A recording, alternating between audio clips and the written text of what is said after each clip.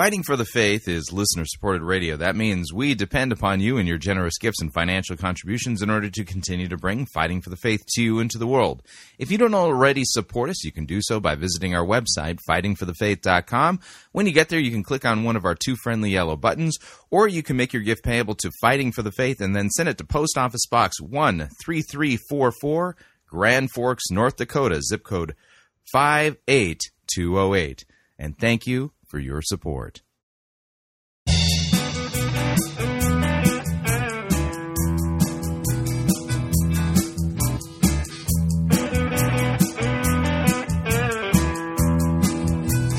It's time for another edition of Fighting for the Faith. Monday, October 17th, 2016.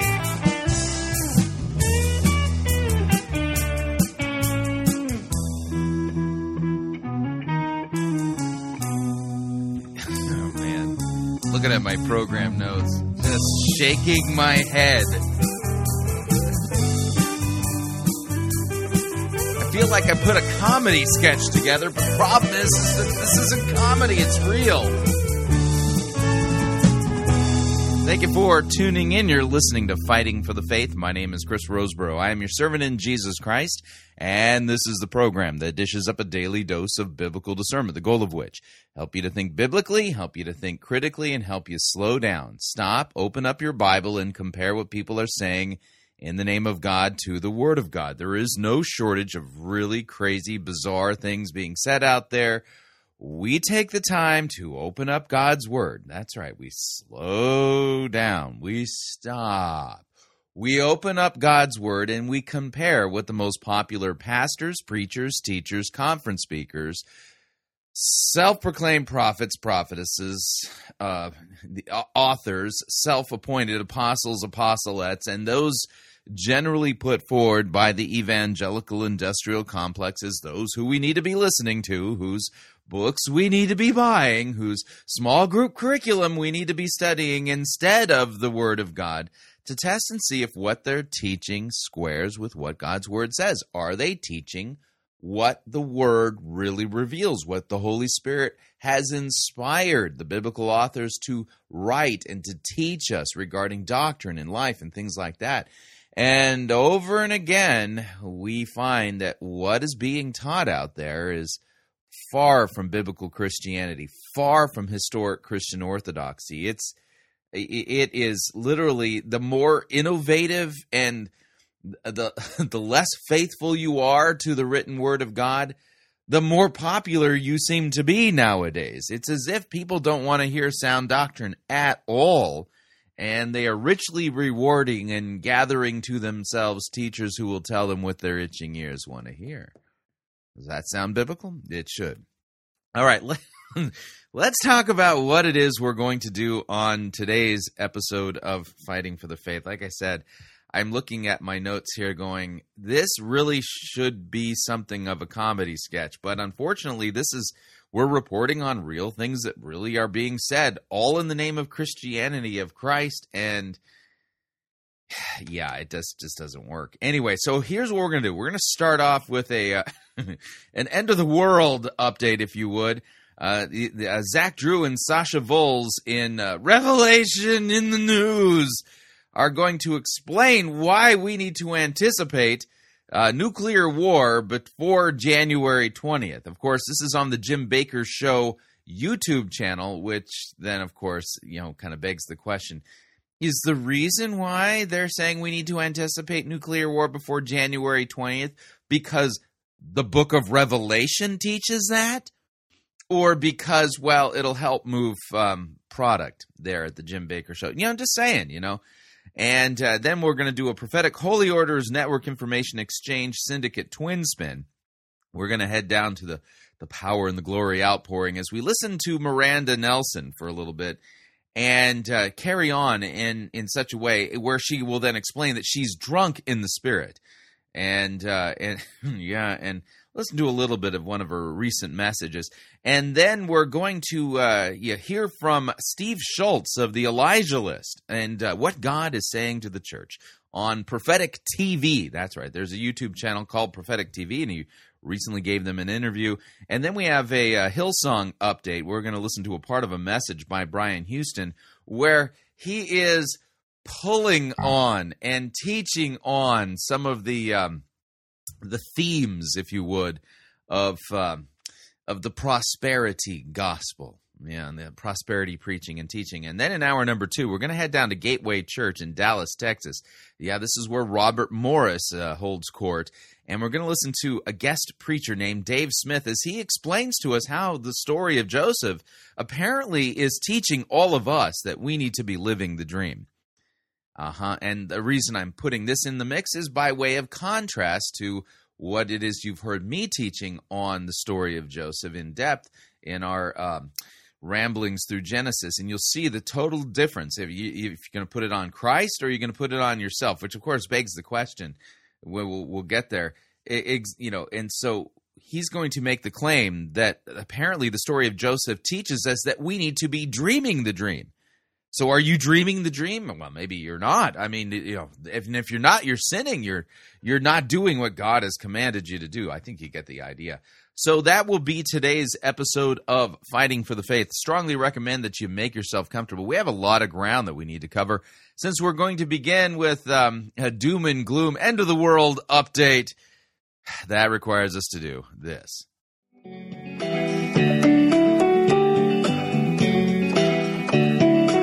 Doom and gloom coming soon. Listen to Third Eagle's tune.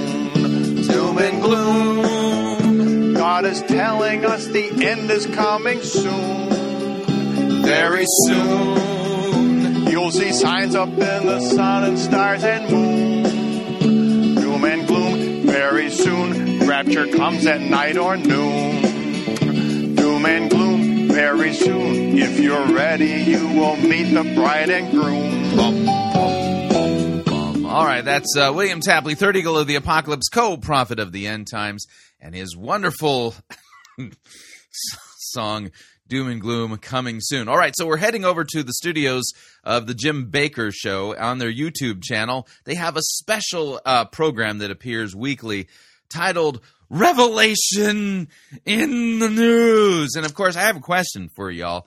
Can you point me to the passage in the book of Revelation that reveals that nuclear war will happen before January 20th of next year? Does any passage come to the top? Now, I can't seem to recall the biblical text in the book of Revelation that says that nuclear war will occur between now and January 20th, 2017. But, hey, what's the point of being biblically accurate nowadays? No one seems to be interested in doing that. So here's Zach Drew and Sasha Voles as they explain to us why we need to anticipate nuclear war before January 20th. Here we go. Hello, everybody, and welcome to today's episode of Revelation in the News. I'm Zach Drew. And I'm Sasha Voles. Wow. Okay, so should we expect direct nuclear conflict, a war, possibly even a World War III, before January 20th, before Obama officially leaves office? Okay. The name of your program is Revelation in the News. And that being the case, I mean, immediately, Zach, I would expect that you would say, now, everybody, open up your Bible. Let's turn to Revelation chapter 14, right? And let's look at what it says. Here's what it says in Revelation chapter 14. And look, you see right there in Revelation 14, it talks about the nuclear war that's going to happen in World War III, which will begin before January 20th, 2017. I would expect that if you're going to be talking about Revelation in the News, that you would actually open up the book of Revelation. I'm just saying, it just seems obvious that that's what you should be doing, right? I think that's a great possibility. And see, here's the thing. I know a lot of people over the years have said, well, this conflict could lead to war, whether it's, on this side of, political pundits or whatever is saying, hey, these set of circumstances could lead to war. Maybe the other side are saying, hey, these set of circumstances could lead to war. But the difference this time is that it's not political pundits or just analysts of certain situations. This is an actual country. The country of Russia is preparing their citizens right now, as we actually are talking over this broadcast, for direct nuclear conflict with the United States. Now, I believe that this could possibly happen before January 20th. And if you want to get spiritual about it, which we are going to, and we're going to address this later on in the show, I wouldn't be a lick surprised if this conflict takes place in direct correlation to what we decide to do with Israel before January 20th. Yeah, and it's an amazing thing because we've watched it throughout history. We watched it even in our recent history of any time we've attacked Israel or we decided that we're going to divide some of their land, we've seen the repercussions here in America. We've seen it worldwide. And now we're facing this fact that we may be dividing Israel again. And that's where we're kind of worried because this could step us into a whole new realm of disaster. Yeah, I have to ask the question, is God's protection over physical Israel, which is a nation of people who deny that Jesus Christ is the Messiah, or is God's protection promised for those who are grafted into true Israel, those who are grafted into Israel through the faith of Abraham? I just have to ask the question. And again, where in the book of Revelation does it say that we need to anticipate nuclear war to begin between now and, January 20th? And the thing is that I am a patriot, okay? I'm a nationalist. I love America. But you've got to also be intelligent whenever you look at these situations, because a lot of times we can be so skewed with our nationalism or our hardcore patriotism that we think, well, if we get in a war, we're just going to whoop whoever's there. We still are coming out of this World War II mentality of, hey, the whole world comes against us, America will prevail. And you know what? We might be more intelligent than Russia. And our government is surely far supreme than theirs. But the thing is this: Russia has more nukes than the United States has. Yeah. Russia has better missiles. You are aware that we have missiles that are capable of hitting Russia back. Why would Russia start nuclear war knowing that we would retaliate in kind? The United States has. And they have far better technology. And especially just since Obama went into office, we have disarmed. Are you ready for this? 95% of our nuclear arsenal. 95%. So the bottom line is this. It's as if he doesn't understand anything. Have you ever heard of an Ohio-class nuclear submarine? Yeah. These things, when you talk about nuclear arsenals in the world, you have the United States, Russia, and then one single Ohio-class submarine. This is ridiculous. Hey, I'm getting in a fight with somebody, and that other person might be 5 times smarter than me, and they have a knife, and I have a gun. Who's going to win? I am. Even though that other person might be 5 times smarter than I am and have a better, government, if you will, I have more power. I have more weapons. Yeah. They have more nukes, better missiles, and they're far more advanced than us in technology. And they are preparing right now for a nuclear conflict with the West. Yeah. Really, Russia is more technologically advanced than the United States? Amazing. It really is. Watching it right now, it's crazy to think that the media has painted Putin as this warmonger, hateful person that's crazy. It's a horrible guy that's out in Russia. But is Putin suicidal? That's what I'd like to know. Right now, we're looking at it. He may be a bad guy, but he's the guy with the gun right now. He is the one. Sure. As we've disarmed in the past years in this administration, we've seen ourselves disarm ourselves 95%. Yeah. Yet they are ramping up. They're getting ready. They're warning their people, their own citizens, to get ready for this. Come back to their homeland and get ready for this. This is something we're going to go into in the show. But watching this right now, as much as we've painted him to be the bad guy in Russia, he is the guy with the gun right now, and that's what we need to be prepared for. And, I want to take a different spin on that because I believe that, once again, the media has portrayed Putin. I'm just having a very difficult time believing that Zach Drew and Sasha Voles have the military intelligence background, just the proper training in, diplomacy, in order to really be making informed statements here regarding whether or not we should anticipate nuclear war before January 20th. And what they're saying kind of demonstrates that they don't really understand how certain things work. It's as if they didn't live through the Cold War like, I did. And it's the strangest thing that I'm listening to here. And again, I just got to ask the kind of obvious question.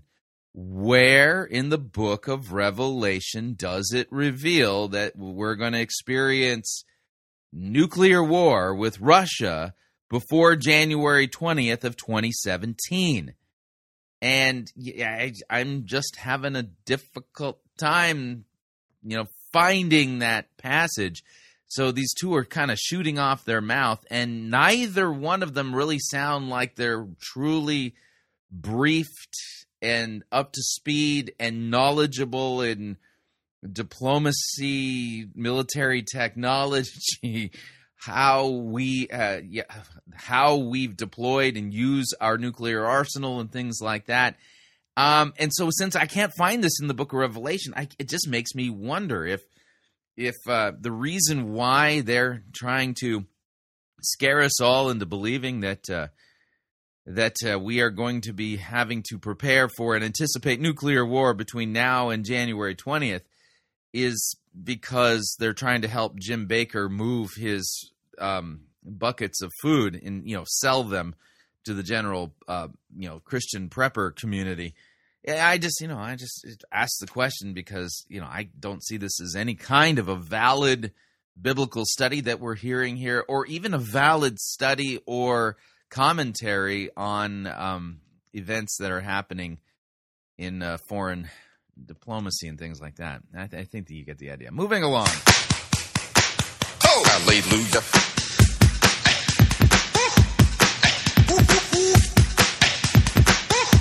Get up right now.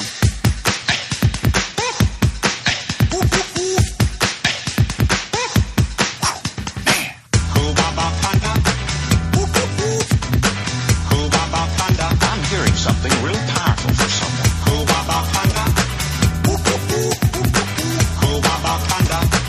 And now listen to this.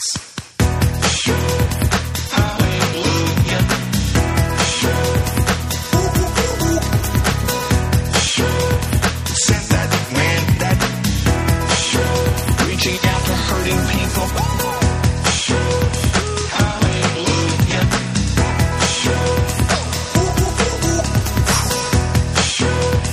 This is what you do. Something more than it was. All right. That's one of our theme songs we use for the Prophetic Holy Orders Network Information Exchange Syndicate. And we're heading down to the Power, Fire, Glory outpouring thingy. And we're going to be listening to Miranda Nelson preaching, which she shouldn't be doing. And, we'll kind of let her explain. But after she's introduced and begins her message, she is displaying that she's not quite sober. And then she will go on to explain that what it is that you're watching with her is that she's drunk in the Spirit, which kind of begs the question, where in the Bible does it say that drunkenness in the Spirit is one of the manifestations and fruit of the Holy Spirit? Yeah, I just throw it out there right now to kind of lay a marker down to see if we can figure out what's going on there biblically. But here's Miranda Nelson. Woo-hoo! Hallelujah! Woo! Just put your hands out. Oh, kiara kara, hallelujah. What? Oh, God, we just thank you. Hallelujah. God, we just thank you. Yeah, I wonder if, the police pulled her over, she'd be able to, pass the sobriety test. Oh, for your Holy Spirit, your holy, holy, holy, Holy Spirit in this place. Oh, we say, come, Lord God. Drip, drip, drip down from heaven in overflow. Hallelujah. Oh, we welcome you. Hallelujah. We welcome you in this place, God. We welcome you, God. We welcome you. We honor you. We honor your presence, Jesus. We honor your presence, Holy Spirit. We love your presence, Holy Spirit. We love your Holy Spirit. Hallelujah. We love you, Holy Spirit. We just say, come, do what you... Yeah, I don't know what this is. A passage that comes to mind, that Ephesians chapter 5, verse 15. Look carefully then how you walk, not as unwise, but as wise, making the best use of the time, because the days are evil. Therefore, do not be foolish. Understand what the will of the Lord is. Do not get drunk with wine, for that is debauchery. Instead, be filled with the Spirit, addressing one another in psalms and hymns and spiritual songs, singing and making melody to the Lord with your heart, giving thanks always and for everything to God the Father in the name of the Lord Jesus Christ, submitting to one another out of reverence. Now, I'm going to note something here. I have no reason whatsoever to believe that Miranda Nelson is, in fact, manifesting God the Holy Spirit. And the reason I say that is because what she's doing, in claiming to be drunk and then speaking in tongues without an interpreter in church is expressly forbidden in Scripture. In fact, this is clearly, spoken against. And so, which begs the question, why should I believe that this is a manifestation of the Holy Spirit that I'm witnessing or hearing while listening to her? We continue. What I want to do in this place tonight, God. Release what you want to release. God, we thank you, Lord, for prophetic revelation, God, activation. Hallelujah. We thank you, hallelujah, for breathing, God, on our spirits, hallelujah. For breathing on our hearts, breathing on our minds, God. For releasing the spirit of truth in this place, God. Lord, flood this. All right, let me give you the passage. 1 Corinthians 14, verse 26. What then, brothers, when you come together, each one has a hymn, a lesson, a revelation, a tongue, or an interpretation. Let all things be done for the building up. If anyone speak in a tongue, let there be only 2 or at the most 3, and each in turn, and let someone interpret. But if there is no one to interpret, let each of them keep silent in church and speak to himself and God. So what she's doing right there is flat out, expressly forbidden by God the Holy Spirit. So I ask the question, if this is really a manifestation of the Spirit, why is it that her drunkenness, which she's going to actually explain that's what's going on, and her absolute willful defiance of what God's word expressly says and has laid down as far as the practice of tongues in church, why would God the Holy Spirit be speaking through this woman? I mean, not only that, she's speaking in a church service. God's word forbids that as well. Place with truth, with light, with your presence, with your spirit. Kiandre shikiara.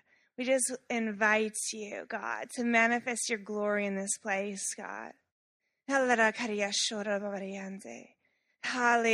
hallelujah, hallelujah.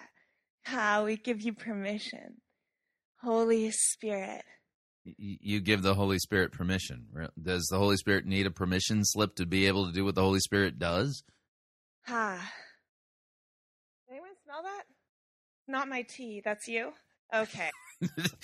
Yeah. Did anyone smell that? Yeah, I've heard that one before. That's you. Well, praise God. More of the Holy Spirit, too.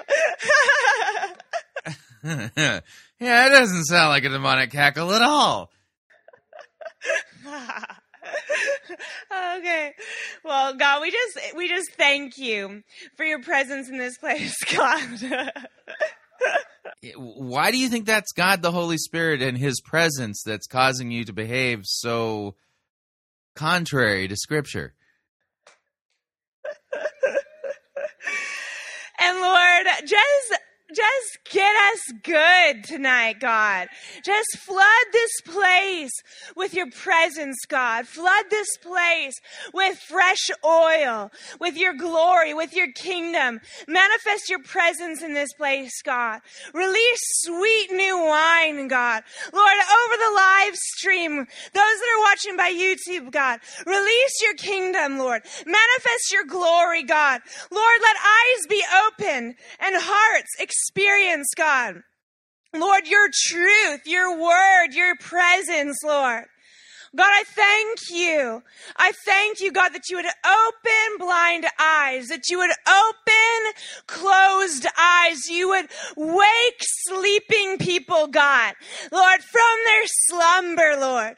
And we just call forth anyone watching on live stream. She's got to download. She's got to download, folks. She's going to call out a healing. I mean, so you got to check your. You ever been, at an event where there's like raffle tickets? Yeah, you got to check your raffle ticket number to see if this is you. Standing for somebody that's been in a coma. God, we call forth your miracle. We call forth their miracle. Right. You are going to call forth God's miracle. This is so unbiblical on so many grounds. I mean, how is it that anybody who calls himself a Christian, who's capable of actually reading their Bible, thinks that this woman's hearing from God? Now, in Jesus' name, I say, awake, sleeping beauty, awake. We call forth the dead to arise, and we call forth life to come forth in your body, in your lungs, in your brain, in your mind, in your heart, in your cells. In Jesus' name, whoever this is for, just receive this. Yeah, I don't think that's for anybody. This is not coming from God because of all of the things that you are literally disobeying from the written word of God. For that person that you're standing for, that you're believing for, you might even be in their room right now, in their hospital room, believing for them to come out of their sleep, out of their coma. And we just say, awake and arise in Jesus' name. Awake and arise in Jesus' name. Ha! Ha! Yeah, there you go. And we just speak life and breath and the Spirit of God to flow into your body, into their body right now, in Jesus' name. Amen. Hallelujah. God's good. Amen. Jesus. Are you guys okay? Has anybody never heard me before? Yeah, I've heard you before. Even featured you here before, and I get the feeling you're not going to repent, so we're going to end up having to feature you many more times in the future. Y'all think I'm whacked, but that's okay. I love the Holy Spirit, and I love Jesus, and I love the Word, so I preach the Word. Which you shouldn't be doing. I'm in the Holy Spirit, but I preach the Word, so it's... Okay, I'm going to back that up so you can actually hear what she said, because she just flat out just confessed that she was drunk in the Holy Spirit. Yeah, I wish I was making that up, but here it is again. Has anybody never heard me before? Y'all think I'm whacked, but that's okay. I love the Holy Spirit, and I love Jesus, and I love the Word. So I preach the Word. I get drunk in the Holy Spirit, but I preach the Word. So it's good. Amen?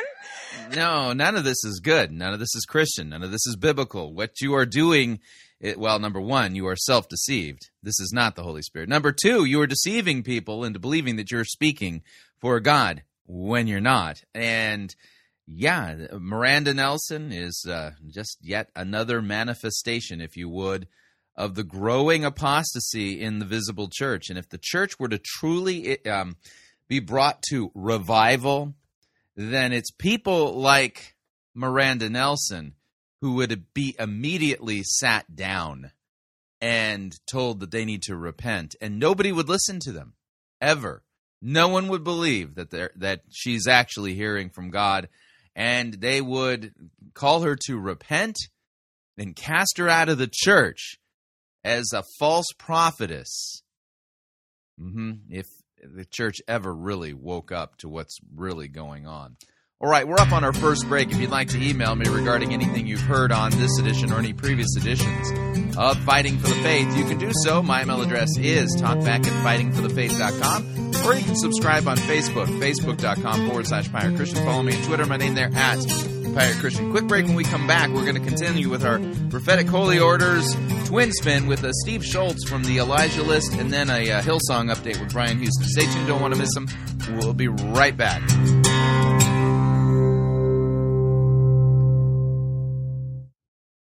We don't need to rethink Christianity. We need to rediscover it. You're listening to Fighting for the Faith.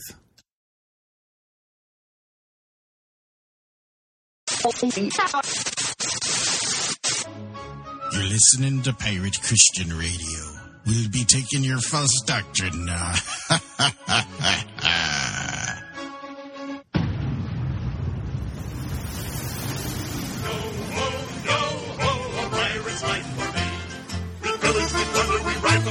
Drink up the hearty show ho.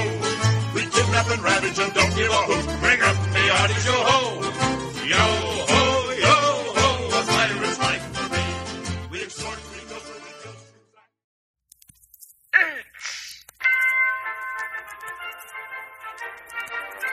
Max Holiday's Birdcage Theater presents Church Day Select.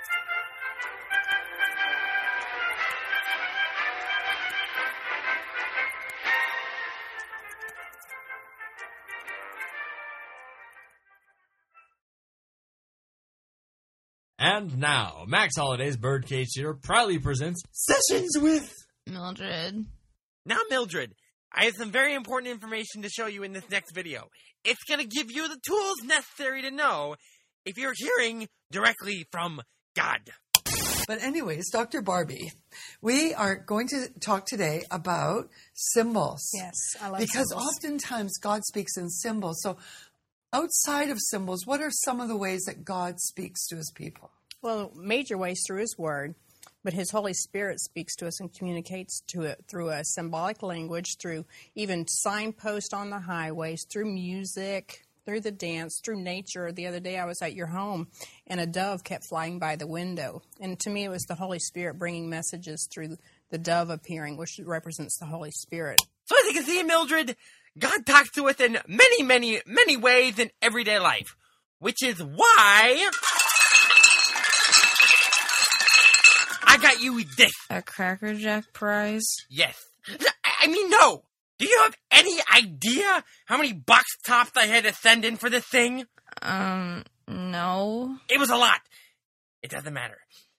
Anyway, what you see before you is, in fact, your very own Holy Spirit decoder ring. What does it do? What doesn't it do?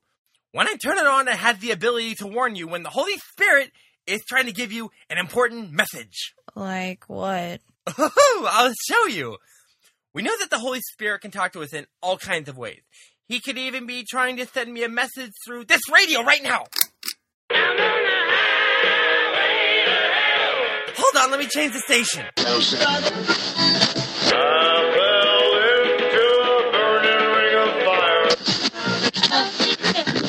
Where the bad folks go when they die? They don't go to heaven where the angels fly.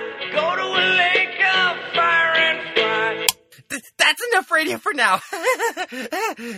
Let me help you turn on the ring. I have a great idea. Why don't you take it out for a test drive? Aren't you gonna come with me? You know I can't leave. Being under house arrest is so much fun. If I were to leave my house for more than 20 seconds, then the cops would show up and tase me again. And who wants that? Now here's how the ring works. When it beeps like this, that means that there's a sign that you need to see in the area around you. Mr. Sunshine, when the ring goes off, how am I gonna know what the message is? Trust me, you'll know. It'll be so obvious that you won't miss it. And on top of that, the ring will make this sound when you've guessed it correctly. It couldn't be simpler. You are now free to leave. I'm really sorry to have to bother you at your house. They told me that these sessions are a part of the pastor's vision and that if I don't go, it will be a sin against God. You think that somebody under house arrest would be free from any and all ministerial obligations, but no! I guess that would make too much sense. I'm sorry that I caused you so much pain. It's all not your fault.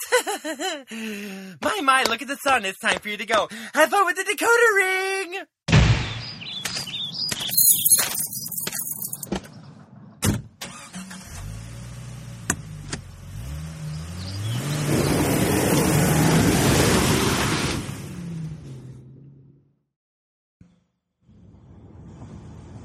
I wonder when this is gonna go off. I see a McDonald's. I see a sign twirler dressed up as a hot dog. And I see the town park.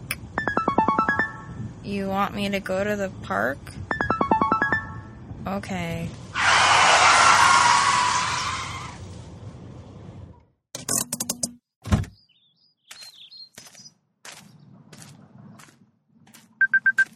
There's a dog eating grass. His owner is picking up the poop, and there's a bird flying towards the road. Is the bird a message?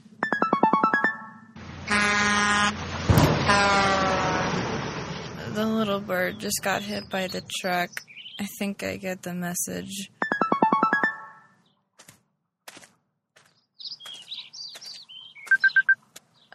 All I see now is a couple having a picnic by the pond.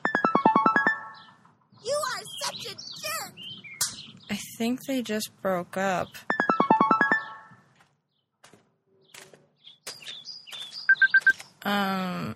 There's a tetherball court, but there's no tetherball or rope. It's just a pole. I don't see any kind of message here. I think you're broken. I'm gonna take you off my finger now. Oh no, it's stuck. I'm gonna have to go get some soap from the bathroom. I can't let you do that, Mildred. Oh dear, it's become self-aware. Mildred, you and I are bonded as one. I am an instrument here to reveal his secrets to you. I will deliver his messages to you, for it is his will that you should know them. We are going to be together forever.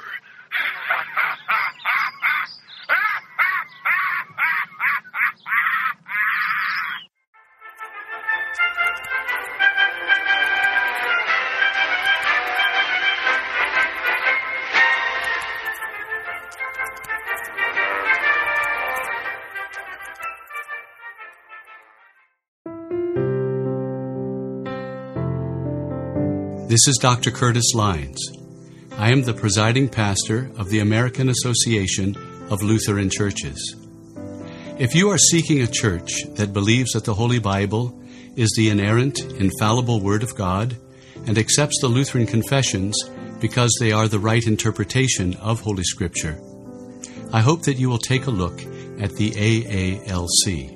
Also, if you are considering a vocation as a Lutheran pastor, our seminary has a residency program and a program available online. This is Curtis Lyons inviting you to take a look at the AALC. Check us out at taalc.org or on Facebook at the American Association of Lutheran Churches.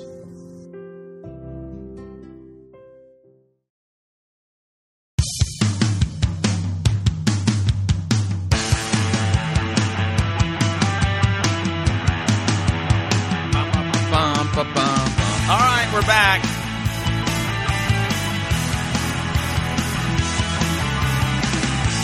Warning, listening to Fighting for the Faith could cause you to think that all these people claiming to be manifesting God the Holy Spirit while disobeying the written Word of God are not actually manifesting the Spirit.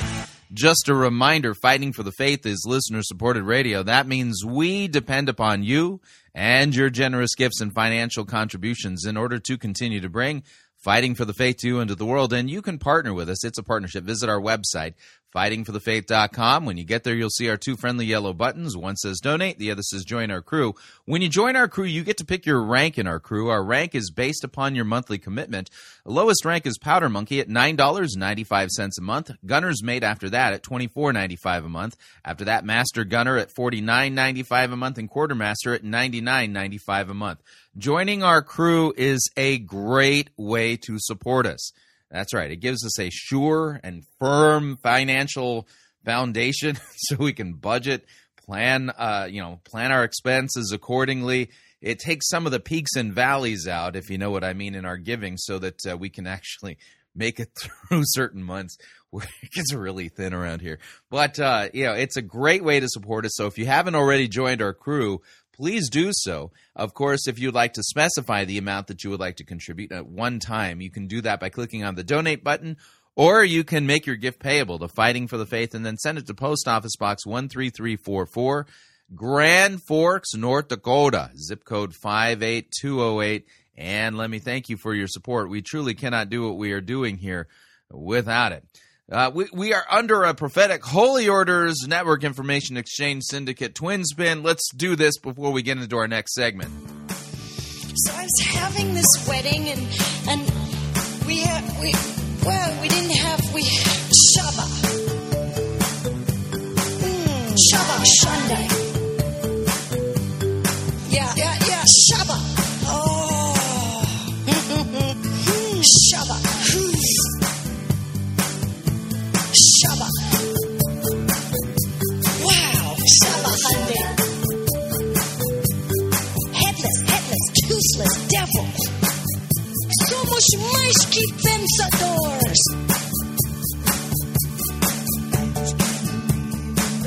Yeah, that's right, Shabbat. That's Heidi Baker. So we're going to be heading over to the YouTube channel of Prophetic TV, and they are going to be interviewing somebody that I don't think we've ever covered here at Fighting for the Faith, although somebody who I'm extremely aware of, and his name is Steve Shultz.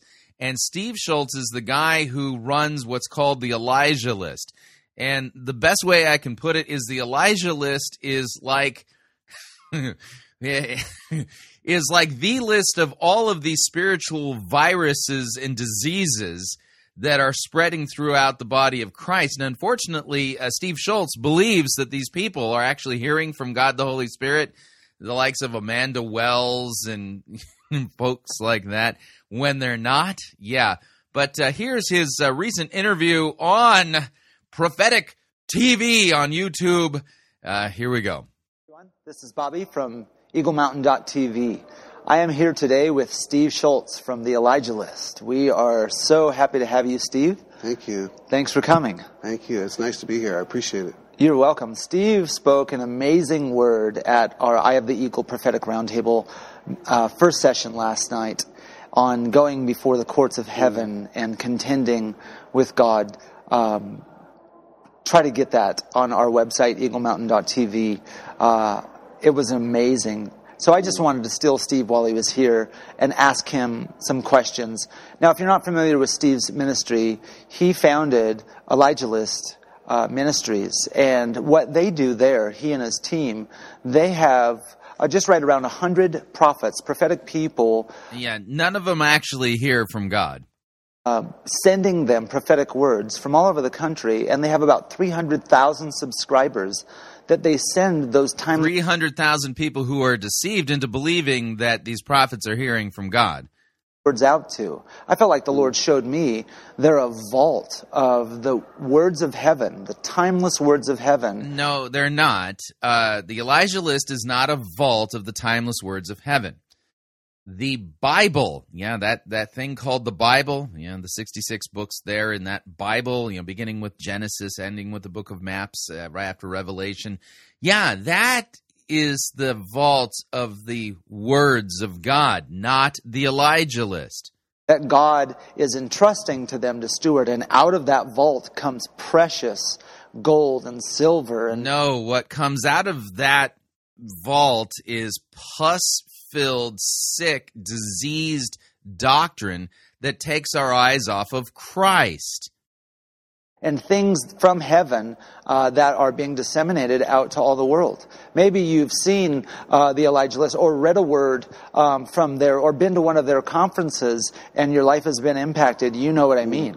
And Steve, again, we are just so honored for the task, the mission that God's given you, and you said yes to it, and your team has said yes to it. I know personally that you've paid a price to walk in that ministry, but had you have not, you and your precious wife, there's so many people across the world who either would not be hearing the word of the Lord like they would or now do because you guys have been faithful, or maybe wouldn't have been trained in the prophetic. You guys teach and train and bring speakers in that just really release the presence of God in the prophetic. I just want to thank you. Really? People like Amanda Wells release the presence of God in the prophetic? Thank you so much. I appreciate it. I'll just mention that, there's a pretty severe price to pay, but if most people go through trials in their lives anyway, so if we're going to go through trials, we might as well do it with the Lord, So God gave me that great message last night out of contending with God because He didn't put the trial on me. God never puts these things on us, but it's amazing what He'll speak prophetically through situations, and now I wouldn't change that. What God speaks prophetically through situations? Huh? Experience now for the world. Sounds like the reading of omens to me. Well, I know you guys would agree with me and just say a big thank you to Steve for being faithful to walk through that. And obviously his heart is pure, his heart is devoted to... Really? Steve Schultz's heart is pure? Getting the word of God out to all of us. So no, he's not getting the word of God out. He's getting a counterfeit word of God out that is literally taking people's eyes off of Christ, which is what the written word of God, or who the written word of God points our faith to. Steve Schultz's list of prophets and their so-called word of God is counterfeit currency. I know you join me in thanking him for being faithful to do that. Steve, I have a question for you.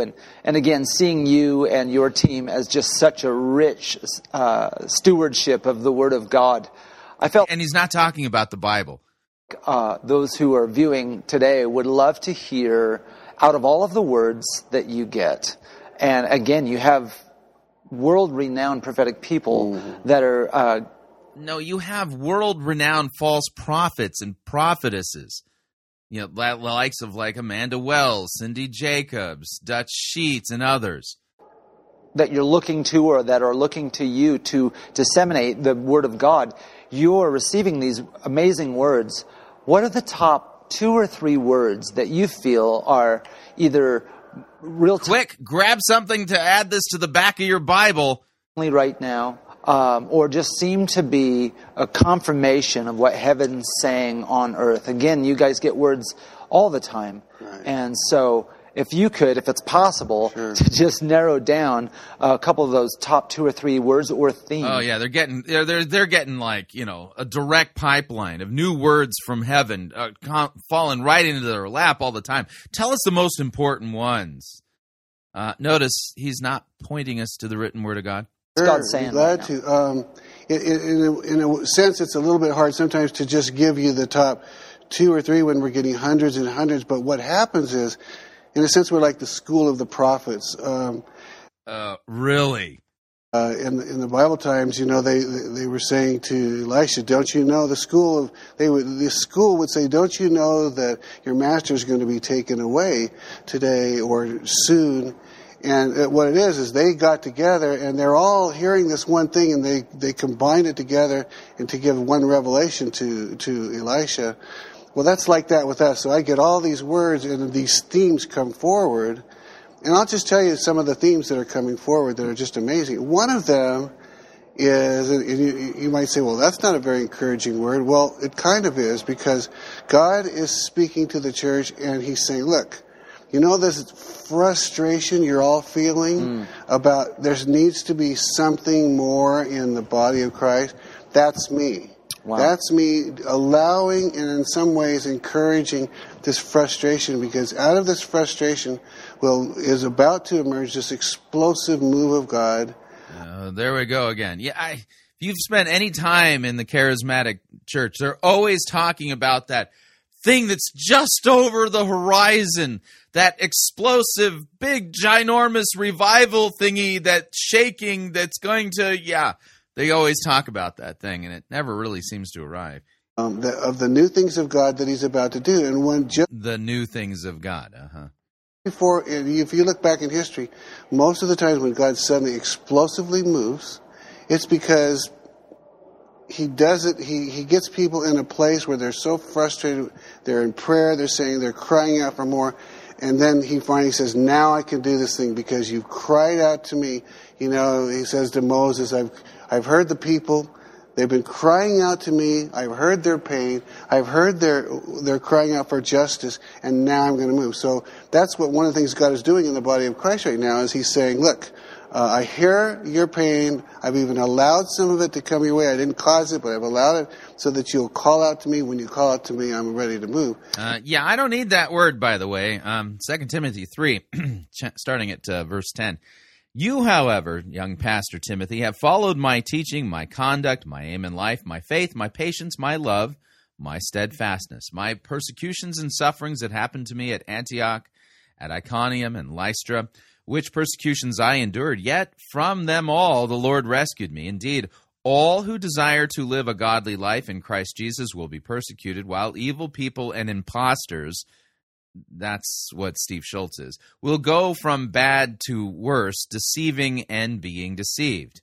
But as for you, continue in what you have learned and have firmly believed, knowing from whom you learned it, and how from childhood you have been acquainted with the sacred writings. This would be the written word of God, which are able to make you wise for salvation through faith in Christ Jesus. All Scripture is breathed out by God and is profitable for teaching, for reproof, for correction, and for training in righteousness, so that the man of God may be complete and equipped for every good work. So you'll notice here that apparently the big good work that's coming, that Steve Schultz says, the Holy Spirit says it's just around the corner. Yeah, it's not the written word of God that is preparing us for this. It's the word of God in the school of the prophets from the Elijah list that are preparing us for this. These people are not hearing from God. We continue. One of the big themes that we're hearing is that the frustration is happening is divinely allowed, and some of it may be caused. Some of the frustration is, I say, caused in the sense that he causes us to be dissatisfied with the same thing. The next theme is a truth about the coming days. I think the way Kim Clement put it, if I can get this right. Really? Kim Clement. Another false teacher and false prophet. These are the end times.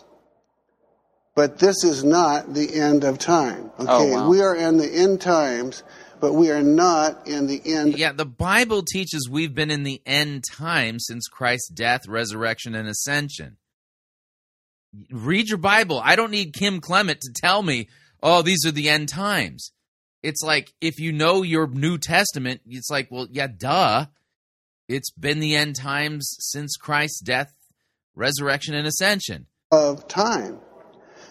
We've got years and years ahead of us out of which the church is now going to be encouraged and allowed and loved and wooed to bring. So don't worry. They don't know when the day or the hour is, but they know it's not anytime soon, is what they're saying. You know that? You know that Jesus isn't coming back this year, next year, or in the year after. We got many, many years ahead because Kim Clement said so. This is audacity of the most ridiculous kind. As many of the other 5 billion people on earth who haven't heard the name of Jesus or don't know Jesus, because he's not willing that any should perish. Right. Which means he's got a lot of work for us to do. And how unfair would it be for him to suddenly say, okay, it's time for the rapture. Let's get out of here. Let's get you out of here so you don't have to have any more misery or any more conflict and leave 5 billion people without the Lord. Right. Now, so we're moving into a time where we're going to see a great many, Bob Jones was given a word about the billion souls. Bob Jones, false prophet. Man, that hasn't come to pass yet. But I believe God is saying right now we are on the precipice of those billion souls, and it's just over the horizon. We're at the precipice now. The billion soul harvest revival thingy is supposed to be happening. Not shock me if it's in the next year or two that we will see these billion souls. So beyond that, and this one encourages me. We've prayed. You've prayed for years, starting with when Jesus was on the earth. We began to pray. We were taught to pray, your kingdom come, your will be done. We pray it all the time. Now we're 2,000 years into that prayer. Right. And God's about to answer that. Now the kingdom is here now. We all know that. In fact, Jesus says, look, if I cast out demons or the devil by the finger of God, then the kingdom of God has come. So the kingdom has been here since that. Mm-hmm. And the way I like to say it. Yeah, and Jesus in Luke 17 makes it clear that the kingdom is already among us, and it doesn't come, the arrival of the kingdom visibly doesn't come by observation.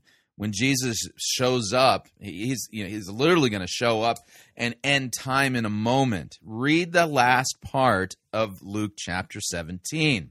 Crass, but God gave the devil the finger of God. That's okay, right. And he says, if I give the devil the finger of God, then you now know that the kingdom is here. So the kingdom's always been here, but now it's like if we could represent. Yeah, notice everybody always twists the "Thy kingdom come, Thy will be done" thing. Finally, God's going to answer this prayer. He's been answering it since Christians have been praying it. You see, when we pray, Thy kingdom come, Thy will be done, we're praying that God's will would be done among us now. And what is God's will? That we repent, trust in Christ for the forgiveness of our sins. When people are regenerated and brought to penitent faith in Christ, the kingdom of God is now among us. And His will is being done among us. Graphically, here's the kingdom of God. If we could say it's like up and we're down, the kingdom of God is like heaven's coming to earth, earth is coming to heaven. We're entering a time, and my spiritual mentor, who's now gone to be with the Lord, he was 85-year-old Wade Taylor, he said he had just told me in 2012, we've just entered the kingdom era. Wow. So, and other saints. So apparently, we've just entered the kingdom era back in 2012. Yeah, I didn't see the sign telling us you are now leaving this era and entering the other era. There was a guy named Arthur Burt who's gone on to be with the Lord who said we're entering the kingdom. Other people are hearing this prophetic word. We're entering the kingdom age. So the church age enters the kingdom age. They merge together, and sometimes that's the reason we're seeing such conflict on the earth, because there's a conflict of kingdoms like we've never seen. Wow. People. Wow is right, because none of this makes any sense. And where's this taught in the written word of God? Answer, it isn't. And notice what this does. This takes your eyes out of the written word of God, puts your eyes on, Steve Schultz and the people on the Elijah list. Oh, they're hearing from God. You're not, but they are.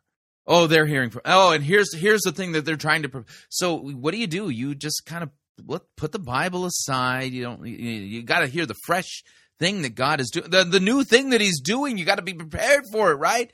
And now your eyes are off of Christ. You're severed from the head, who is Christ.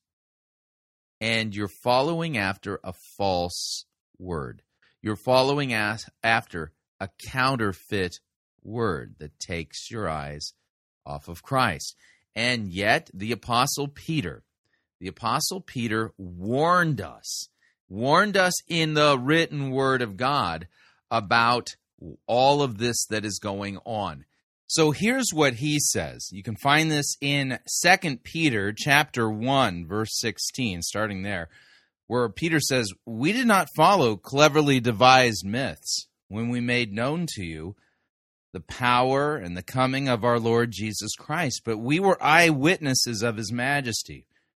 For when he received honor and glory from God the Father, and the voice was borne to him by the majestic glory, 'This is my beloved Son, with whom I am well pleased.'" Yeah, that's a reference to the Mount of Transfiguration. And believe me when I tell you, Steve Schultz and Patricia King and Amanda Wells, they would sell their mothers into slavery to have experienced that. But here's what Peter says. When we heard the voice of the Father, "This is my beloved Son, with whom I am well pleased," we ourselves heard this very voice born from heaven, for we were with him on the holy mountain. And we have the prophetic word more fully confirmed, to which you will do well to pay attention to as a lamp shining in a dark place, until the day dawns and the morning star rises in your hearts, knowing this, first of all, that no prophecy of Scripture comes from someone's own interpretation, for no prophecy was ever produced by the will of man, but men spoke as they were carried along by the Holy Spirit. And so what is Peter pointing us to? Not to those claiming to have received dreams and visions and things like that. He's pointing us to the written word of God. This is more sure, more firm than even his experience on the Mount of Transfiguration. That's his point. And we live in times when people are just deceiving and being deceived. And so the idea here is don't lose your footing by those claiming to be hearing from God when they're not. The Scripture and Jesus himself warned us about these last days when people would be claiming to be hearing from God.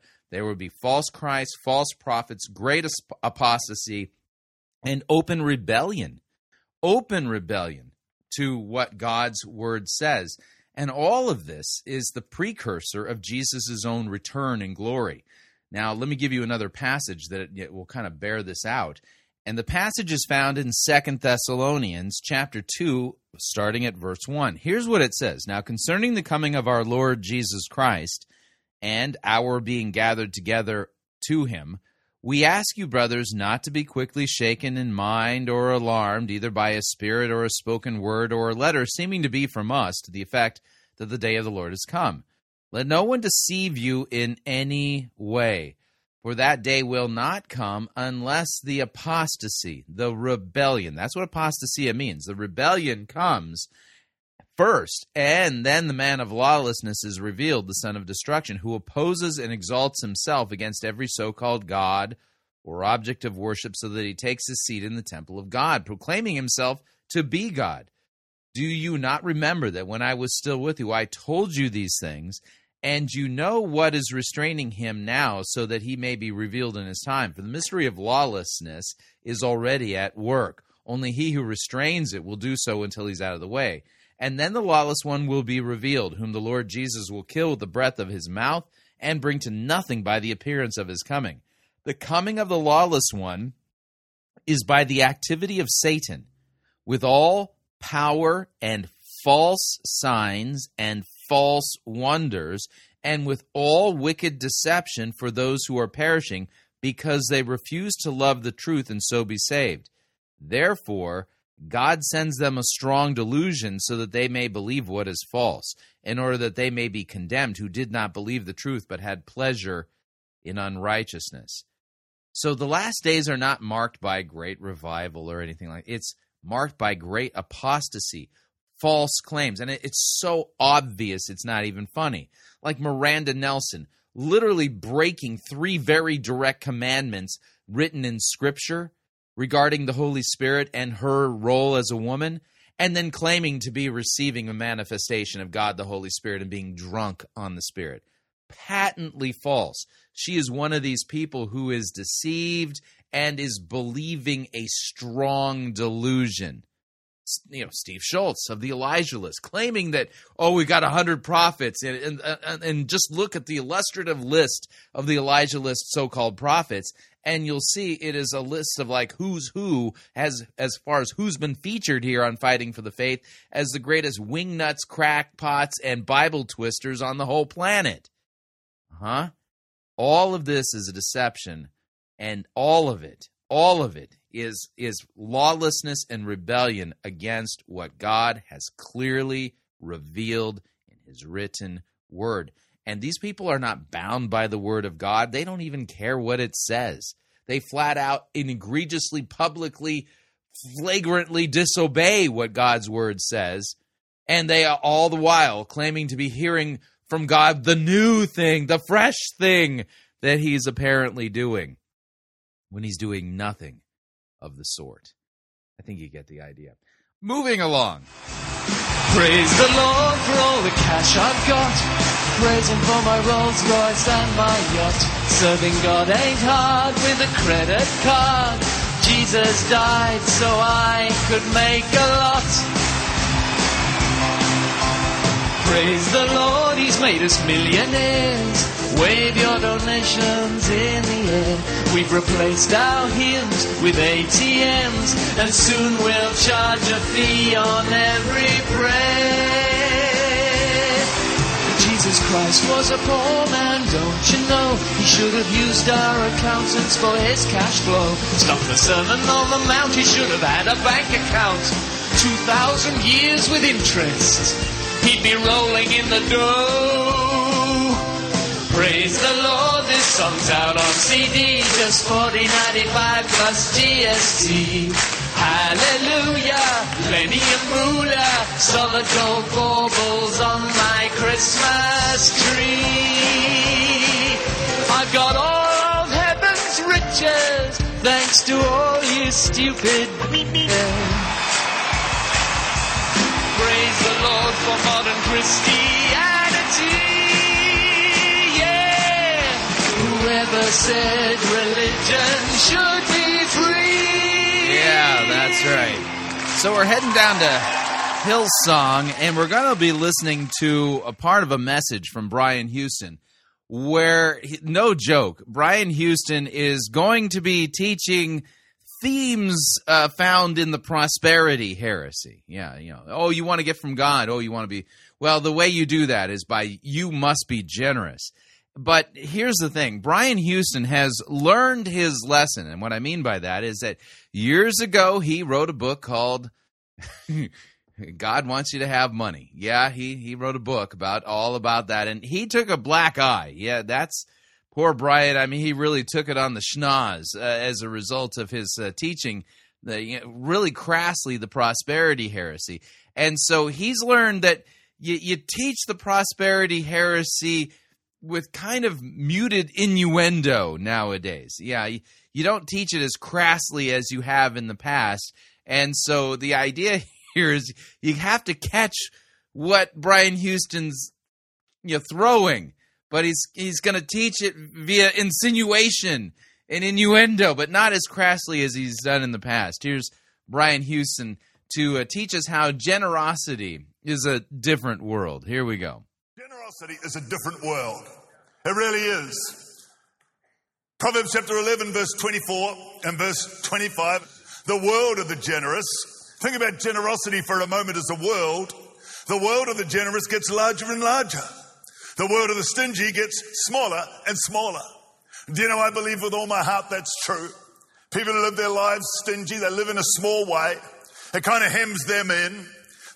Now, when a preacher talks like this in the context of a church service, what is generosity referring to? Oh, yeah, it's referring to putting large amounts of money in the bucket as it comes by, right? Yeah. So so what's he talking about here?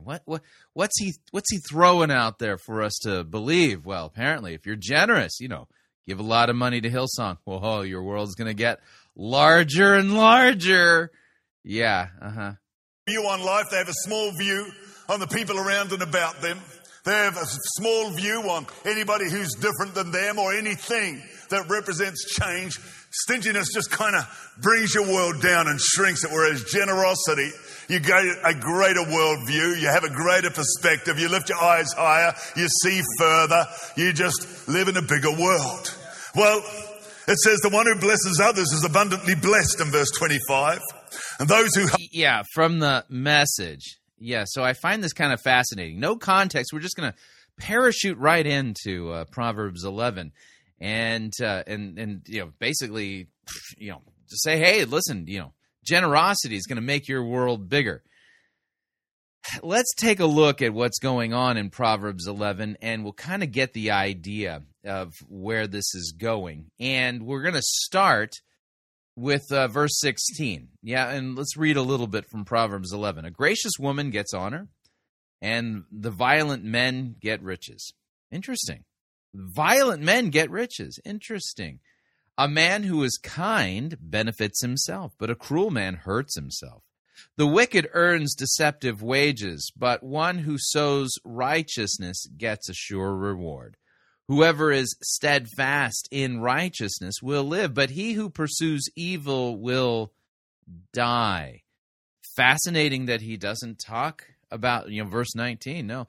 Those of a crooked heart are an abomination to the Lord, but those of blameless ways are his delight. Notice sin versus, righteousness and walking according to God's will as opposed to living in rank sin and rebellion.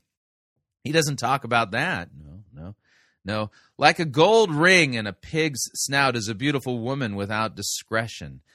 The desire of the righteous ends only in good. The expectation of the wicked ends in wrath. One gives freely, yet grows all the richer. Another withholds what he should give and only suffers want. Whoever brings blessing will be enriched, and one who waters will himself be watered. The people curse him who holds back grain, but a blessing is on the head of him who sells it. Whoever diligently seeks good seeks favor, but evil comes to him who searches for it. Whoever trusts in his riches will fall, but the righteous will flourish like a green leaf. Whoever troubles his own household will inherit the wind. The fool will be the servant to the wise of heart. The fruit of the righteous is a tree of life. Whoever captures souls is wise. If the righteous is repaid on earth, how much more will the wicked and the sinner? And so you get the idea. This is an interplay between the righteous and the wicked. And this is not giving some principle for how to get wealth or make your world bigger. No, this is all in the context of living according to the will of God. If you're not sure what that is, consult the Ten Commandments. And, the righteous are those who, by the way, are those who are righteous by faith. Yeah, that's right. Covered in the righteousness of Christ and doing good works because they are already made righteous because of Christ. Yeah, so he's not doing that. No, we're not going to walk through Proverbs 11 and, from a good translation. No. He's trying to, teach the prosperity heresy via innuendo. Others are helped. So think about generosity as a different world. It's the ground you stand on. It's the air you breathe. It's the vista you see. Yeah, Proverbs 11 isn't about generosity. It's about the righteous as opposed to the wicked and how they live. So you see a different lie of the land. You see things differently. It's the language you speak. Generosity speaks a different language than often you'll see in the newspapers or through the television screen or maybe from the people at work. It's a different way of thinking. It's a different way of seeing. It's a different way of living. Generosity is your inner world. It brings wealth to the inside, and it's your outer world. And generosity, I really do believe. Yeah, that's right. It brings wealth to the inside and your outer world. Yeah, he keeps kind of... He doesn't want to just talk crassly about, just wealth. So he's, it's inner and outer. It's both. Yeah, Carves out impossible new roads and attracts supernatural overflowing new rivers. The world. Oh, yeah, that's right. Your generosity attracts supernatural overflowing new rivers. That's not what Proverbs 11 says. Now you're teaching something weird. Generous. The world of the generous gets larger and larger. The ground you stand on. Listen to Isaiah 32 verse 8. It talks about the generous person. It says the generous person devises generous plans. And in their generosity, they shall what? They shall stand. Now notice Isaiah 32 verse 8 out of context. That's a problem. And let's take a look at what's going on in Isaiah 32. We'll start at verse 1. Behold, a king will reign in righteousness, and princes will rule in justice. Each will be like a hiding place from the wind, a shelter from the storm, like streams of water in a dry place, like the shade of a great rock in a weary land. Then the eyes of those who see will not be closed, the ears of those who hear will give attention. The heart of the hasty will understand and know, and the tongue of the stammerers will hasten to speak distinctly. The fool will no more be called noble, nor the scoundrel said to be honorable. For the fool speaks folly, and his heart is busy with iniquity, to practice ungodliness, to utter error concerning the Lord, to leave the craving of the hungry unsatisfied, to deprive the thirsty of drink. As for the scoundrel, his devices are evil. He plans wicked schemes to ruin the poor with lying words. That sounds a lot like the prosperity preachers, does it not? Even when the plea of the needy is right. But he who is noble plans noble things, and on noble things he stands. Now you'll notice verse 8 in the ESV, which I think is a far better translation here, is not talking about, generosity as if somehow it's going to create generosity. Yeah, he's just ripped it out of context. No note on the on what it's talking about. And it's funny, Isaiah 32 is talking about the same themes as Proverbs 11. Interesting. But see, he's not interested in rightly exegeting either of these passages. We're just going to rip these verses out of context, and we're changing translations. We're using the Rick Warren method of teaching. We'll start with the Message. We'll go to the New King James Version. We'll fly over to the NIV in order to weave together a tapestry of a false teaching, but not actually exegete God's Word. Just a one-off act. It's a stance. It's a way of living. Generosity is the ground you stand on. It's the air you breathe. We breathe oxygen. And I genuinely believe that it's generosity that gives oxygen to your vision. Yeah, that's right. Generosity gives oxygen to your vision. Says no biblical text anywhere. Oxygen to the purposes of God in our lives, to give oxygen to our capacity to make a difference and to bring change and transformation to the world around and about you. Generosity is the vista you see. In Proverbs chapter 22, in verse 9, it says, he who has a generous eye will be blessed. What's a generous? Let's take a look at what's going on in Proverbs 22. It's weird. Every verse out of context. Every verse out of context with no note, with no eye for even what's going on. Oh, we're just going to talk about generosity. So he who has a generous eye will be blessed, ... Proverbs 22, verse 9. All right, let's take a look at it. Oh, yeah, here's the reason why. Listen, Proverbs 22, verse 9, out of context from the ESV says this. Whoever has a bountiful eye will be blessed, for he shares his bread with the poor. Now, notice here, Brian Houston has quoted Proverbs 22:9. He who has a generous eye will be blessed. But he doesn't read the rest of the sentence because he's not talking about the type of generosity that Proverbs 22:9 is talking about. The generosity that Proverbs 22 is talking about is the one who takes from his resources in order to help those who are poor and needy, sharing with them. See, Brian Houston's not talking about that. He's talking about the person who writes a check to Hillsong. Yeah, we continue. There's not one great big eye in the middle of your forehead. That's not a generous eye. A generous eye, it's the way you see. You see things through eyes of generosity. And when you see that way, believe me, you'll see opportunities to be generous everywhere. It's not only the way we see, I believe it's the way we hear. You hear things different, and you suddenly hear opportunities to be generous everywhere. So generosity, it's a world. It affects everything. It really does affect everything. It is your inner world. It is your outer world. It is a language that we speak. In Proverbs chapter 10, it talks a lot about your mouth, your lips, your words. It talks a lot about your mouth, your lips, your words. You got to speak these things into existence, you know. The mouth of the generous feeds many.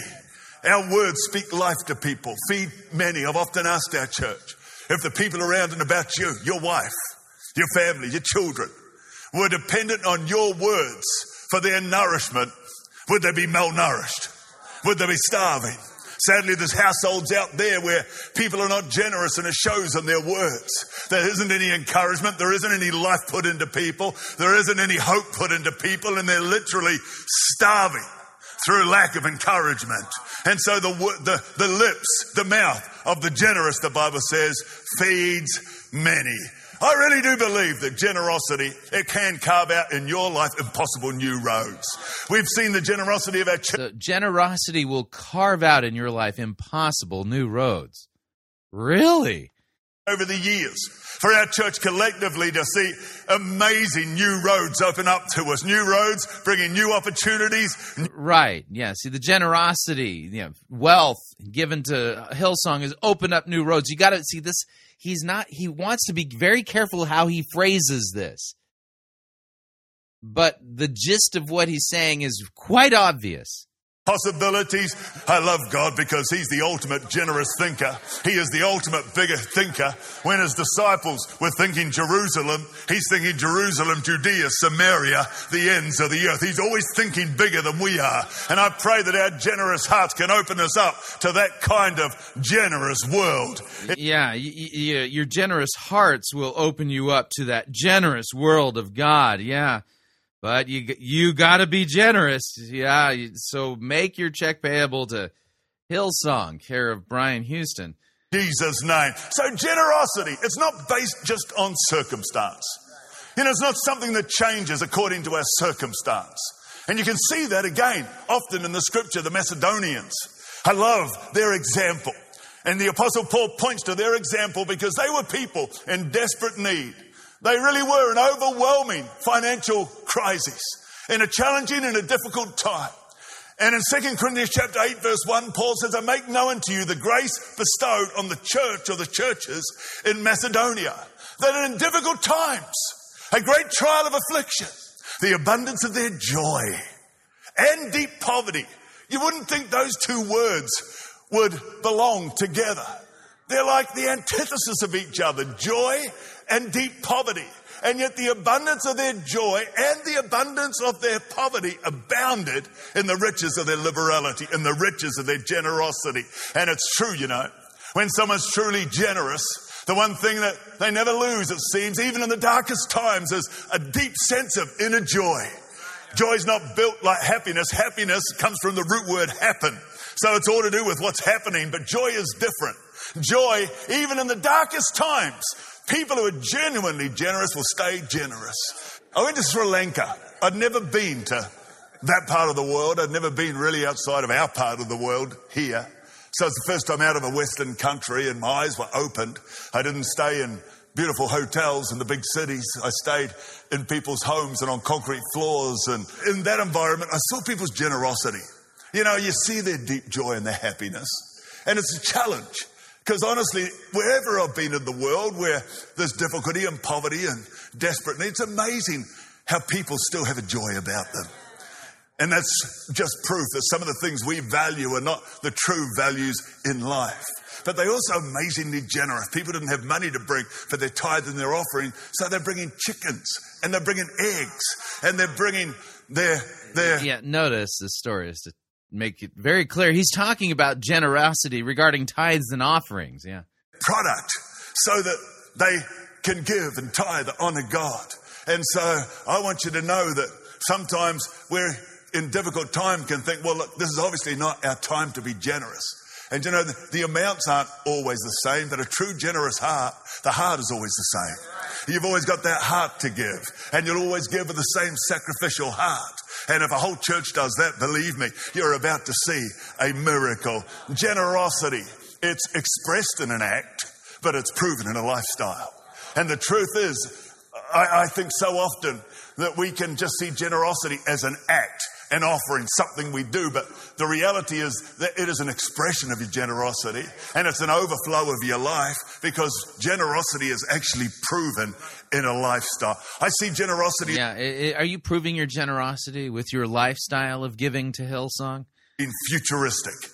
By that I mean it doesn't look backwards at what we have done in the past. You can always look back and look at the testimony and give God the praise and give God the glory.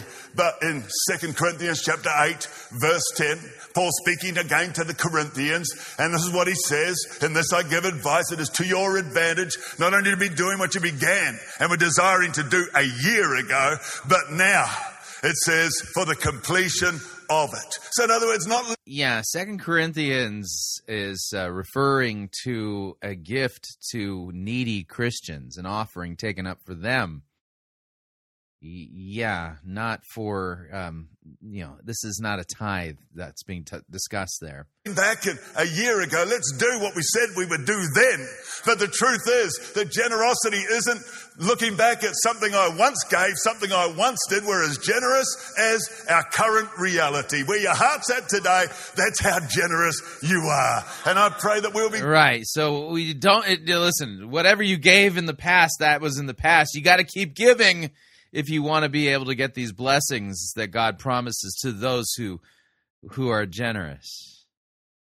Yeah, that's right. The people who are giving to get. He's being so careful in how he's talking, but he's still teaching, the prosperity heresy.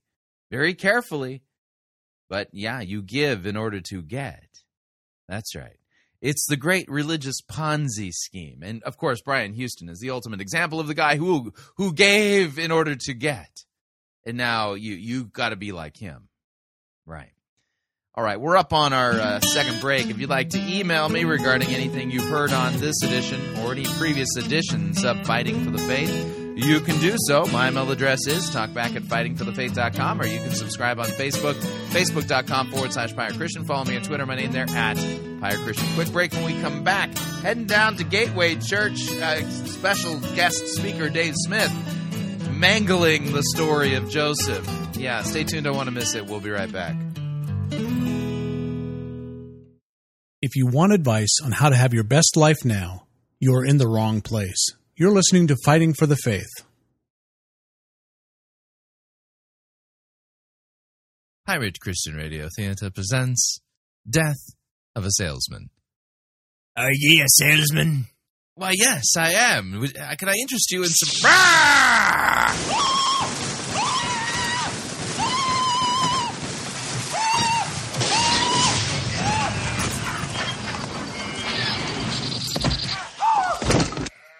You're listening to Pirate Christian Radio. Hi, Chris Rosebrough here to talk about our longtime featured advertiser, Cheapo Air. Doesn't matter if you're traveling for business reasons or for pleasure. Doesn't matter if you're traveling within the United States or abroad. Cheapo Air is the place for you to save literally hundreds of dollars on your airfare, hotel rooms, and rental cars. Visit our website, fightingforthefaith.com. On the side of our website, you'll see our ad banners. Look at the ad banner for Cheapo Air and look on it. There's a promo code. Write the promo code down. Click on the ad banner and then book your travel at the Cheapo Air website, and you'll have the opportunity to enter that promo code for additional savings. Again, fightingforthefaith.com. Write down the promo code, click on the ad banner, and save money on your airfare, hotel rooms, and rental cars today.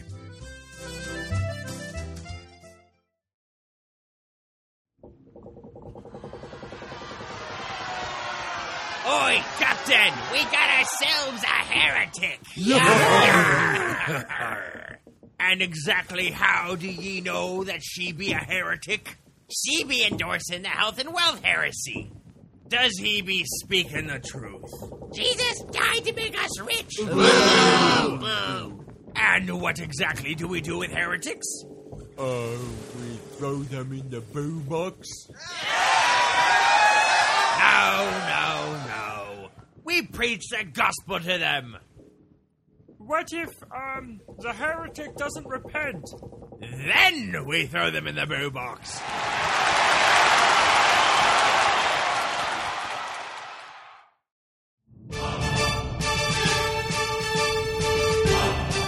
To err is to heretic. To R is to pirate. Get yourself over to www.piratekristianradio.com/Reformanda and purchase yourself a copy of the game Reformanda and join the fight for the faith today.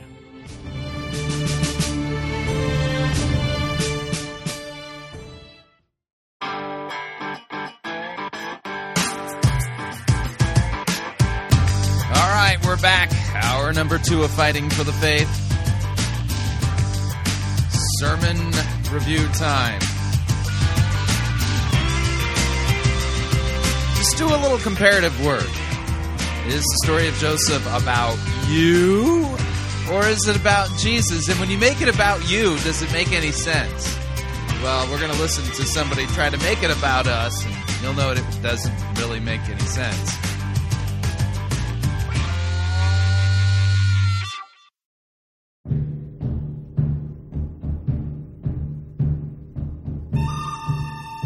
Wow, wow, wow.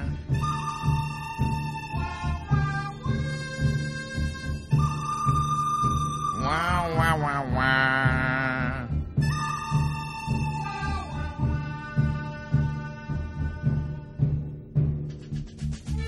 The good, the bad, the ugly. We review it all here at Fighting for the Faith. We're an equal opportunity sermon reviewing service. Today's sermon comes to us via Gateway Church, Dallas, Texas.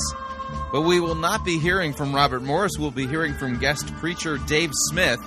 The name of the sermon is Living the Dream.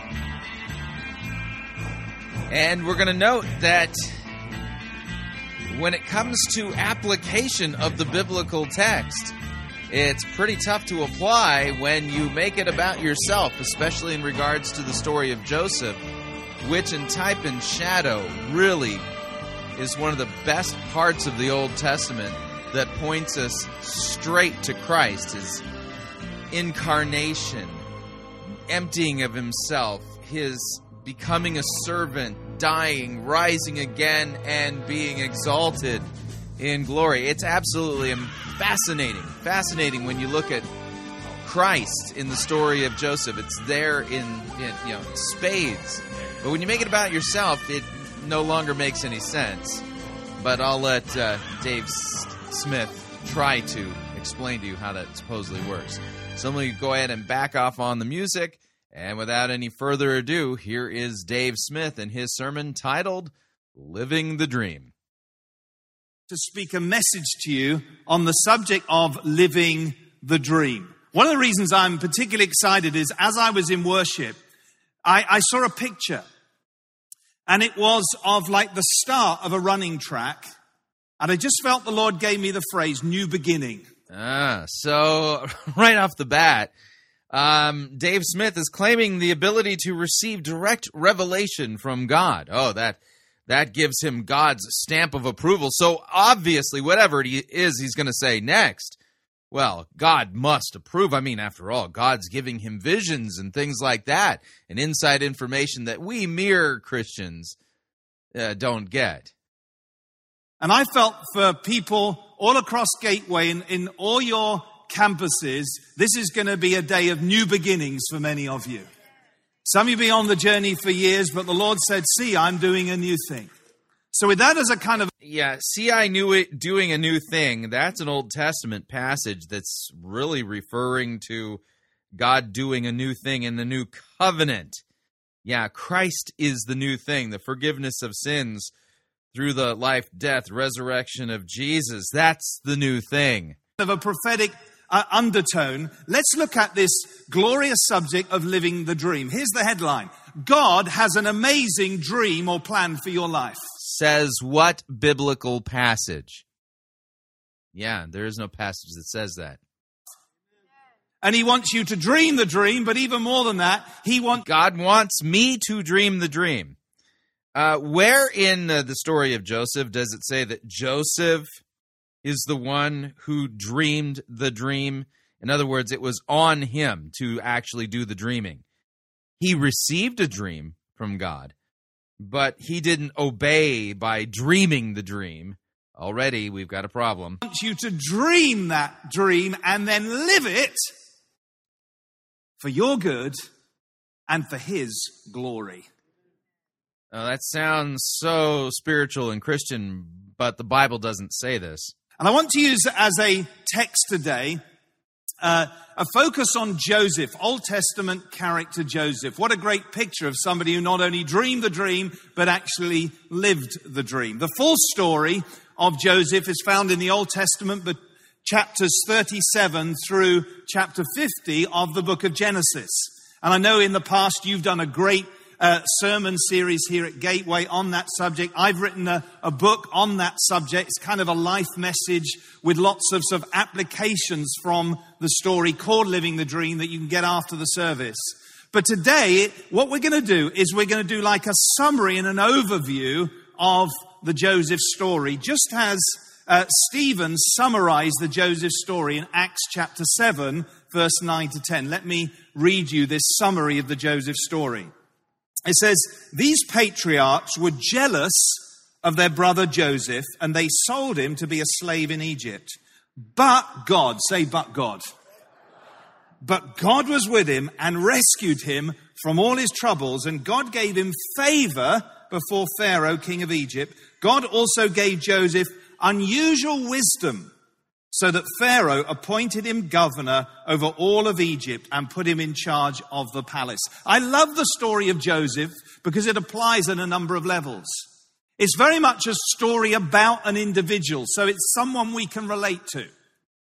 It's not just a story, it's actually not a story about a church leader, it's a story about a marketplace leader, somebody who ends up in a high position of government. But today, for those of us who... A marketplace leader? Joseph was a marketplace leader. So, working in a prison. Yeah, in a prison in the BC era. Before plumbing and things like that. That's a marketplace leader? Who are in Christ, the church of Jesus Christ. I believe that Joseph's story is a picture of what God wants to do for his church all across the world, including even... Yeah, and there's the problem. So Joseph is a picture of what God wants to do in the church. No, it's a picture of Christ's incarnation, death, resurrection, and exaltation, and salvation of the world. Yeah, that's exactly what it is. I just would compare, my teaching on this to what this guy's saying. Even more, in and through Gateway Church, he wants to lift us up to be like a Joseph company who will open the storehouses of his grace and bring... really? Bring salvation to multitudes. Amen? So I'm looking at a Joseph company today. So I want you just filling their heads with nonsense, beginning with, the Lord spoke to me during worship. To receive this message for yourself, and I trust it will have application for the church too. First thing we need to do, though, if we're going to live the dream, is we need to dream the dream. Right, so you better get dreaming, quick. You need to obey this. God wants you to dream the dream, so you better dream it. Get going, go dream it. You see, already we got a problem with the application, because Joseph had the dream while he was asleep. He wasn't seeking it. It was a prophetic dream given to him by God. He did nothing to earn it. Joseph's story effectively starts with him receiving two night dreams from God. It wasn't a lot of detail. It was just big picture stuff. God letting him know that he had a plan for him to become great in God's service. I don't know whether you've ever had a night dream. God speaks to us in many ways, doesn't he? Sometimes we can have like a vision in the day. Maybe as you're reading your Bible or you're listening to a message or you're... Yeah, where does it say in Scripture that because Joseph received a prophetic dream from God, that we too are going to receive prophetic dreams from God? No biblical text says this. In worship, and God speaks to you, and you know that. God is calling you to something. So it's not very rarely, I've never had an audible voice, but I very often know those promptings of the Spirit preparing me for what is to come. And the key thing is that we learn to listen to God, because there's something about receiving God's plan. Yeah, yet I read out from 2 Timothy 3 that every good work that we're called to do, every good work that we as Christians are called to, the written word of God prepares us for that. Plan, God's dream, that it causes our faith to come alive. And it helps us keep going. No, I've got to back this up, because that was just flat out heresy. Yeah, that what we just heard there was heresy. And let me back this up just a smidge. Hear it again. God's plan, God's dream, that it causes our faith to come alive.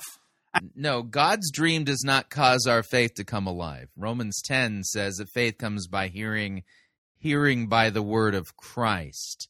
This is a problem. And it helps us keep going when the times get tough. For me, no, actually, when you read the New Testament, the thing that helps Christians keep going when times are tough is the hope of eternal life, the heavenly Jerusalem, the new earth. Read the New Testament. You know, in Scripture, it talks about faith, hope, and love, and our hope in our eternal life, in the redemption of our bodies and the resurrection, is the thing that we are pointed to over and again as the thing to keep our eyes set on during times of difficulty, trial, persecution, and suffering. Not some dream destiny thingy. Personally, this issue of dreaming God's dream, of, if you like, seeing ahead of time what he had planned for me, has been critical in our journey. We got called to start a church in a city called Peterborough, which is a relatively small, at the time was a very unchurched city in the UK. And we had a prophetic word. God said to us, I want you to think big or you'll limit me. Then you weren't hearing from God. You can't limit God. So whatever was talking to you wasn't God the Holy Spirit. Because Scripture reveals that God is all-powerful. He is omnipotent. You just described a very impotent God. Oh, you got to dream big, or you're going to limit my power. The bigger your dream, the stronger I'm going to be. Yeah, I can tell right now, based upon what he said God told him, that wasn't the God of the Bible speaking to him.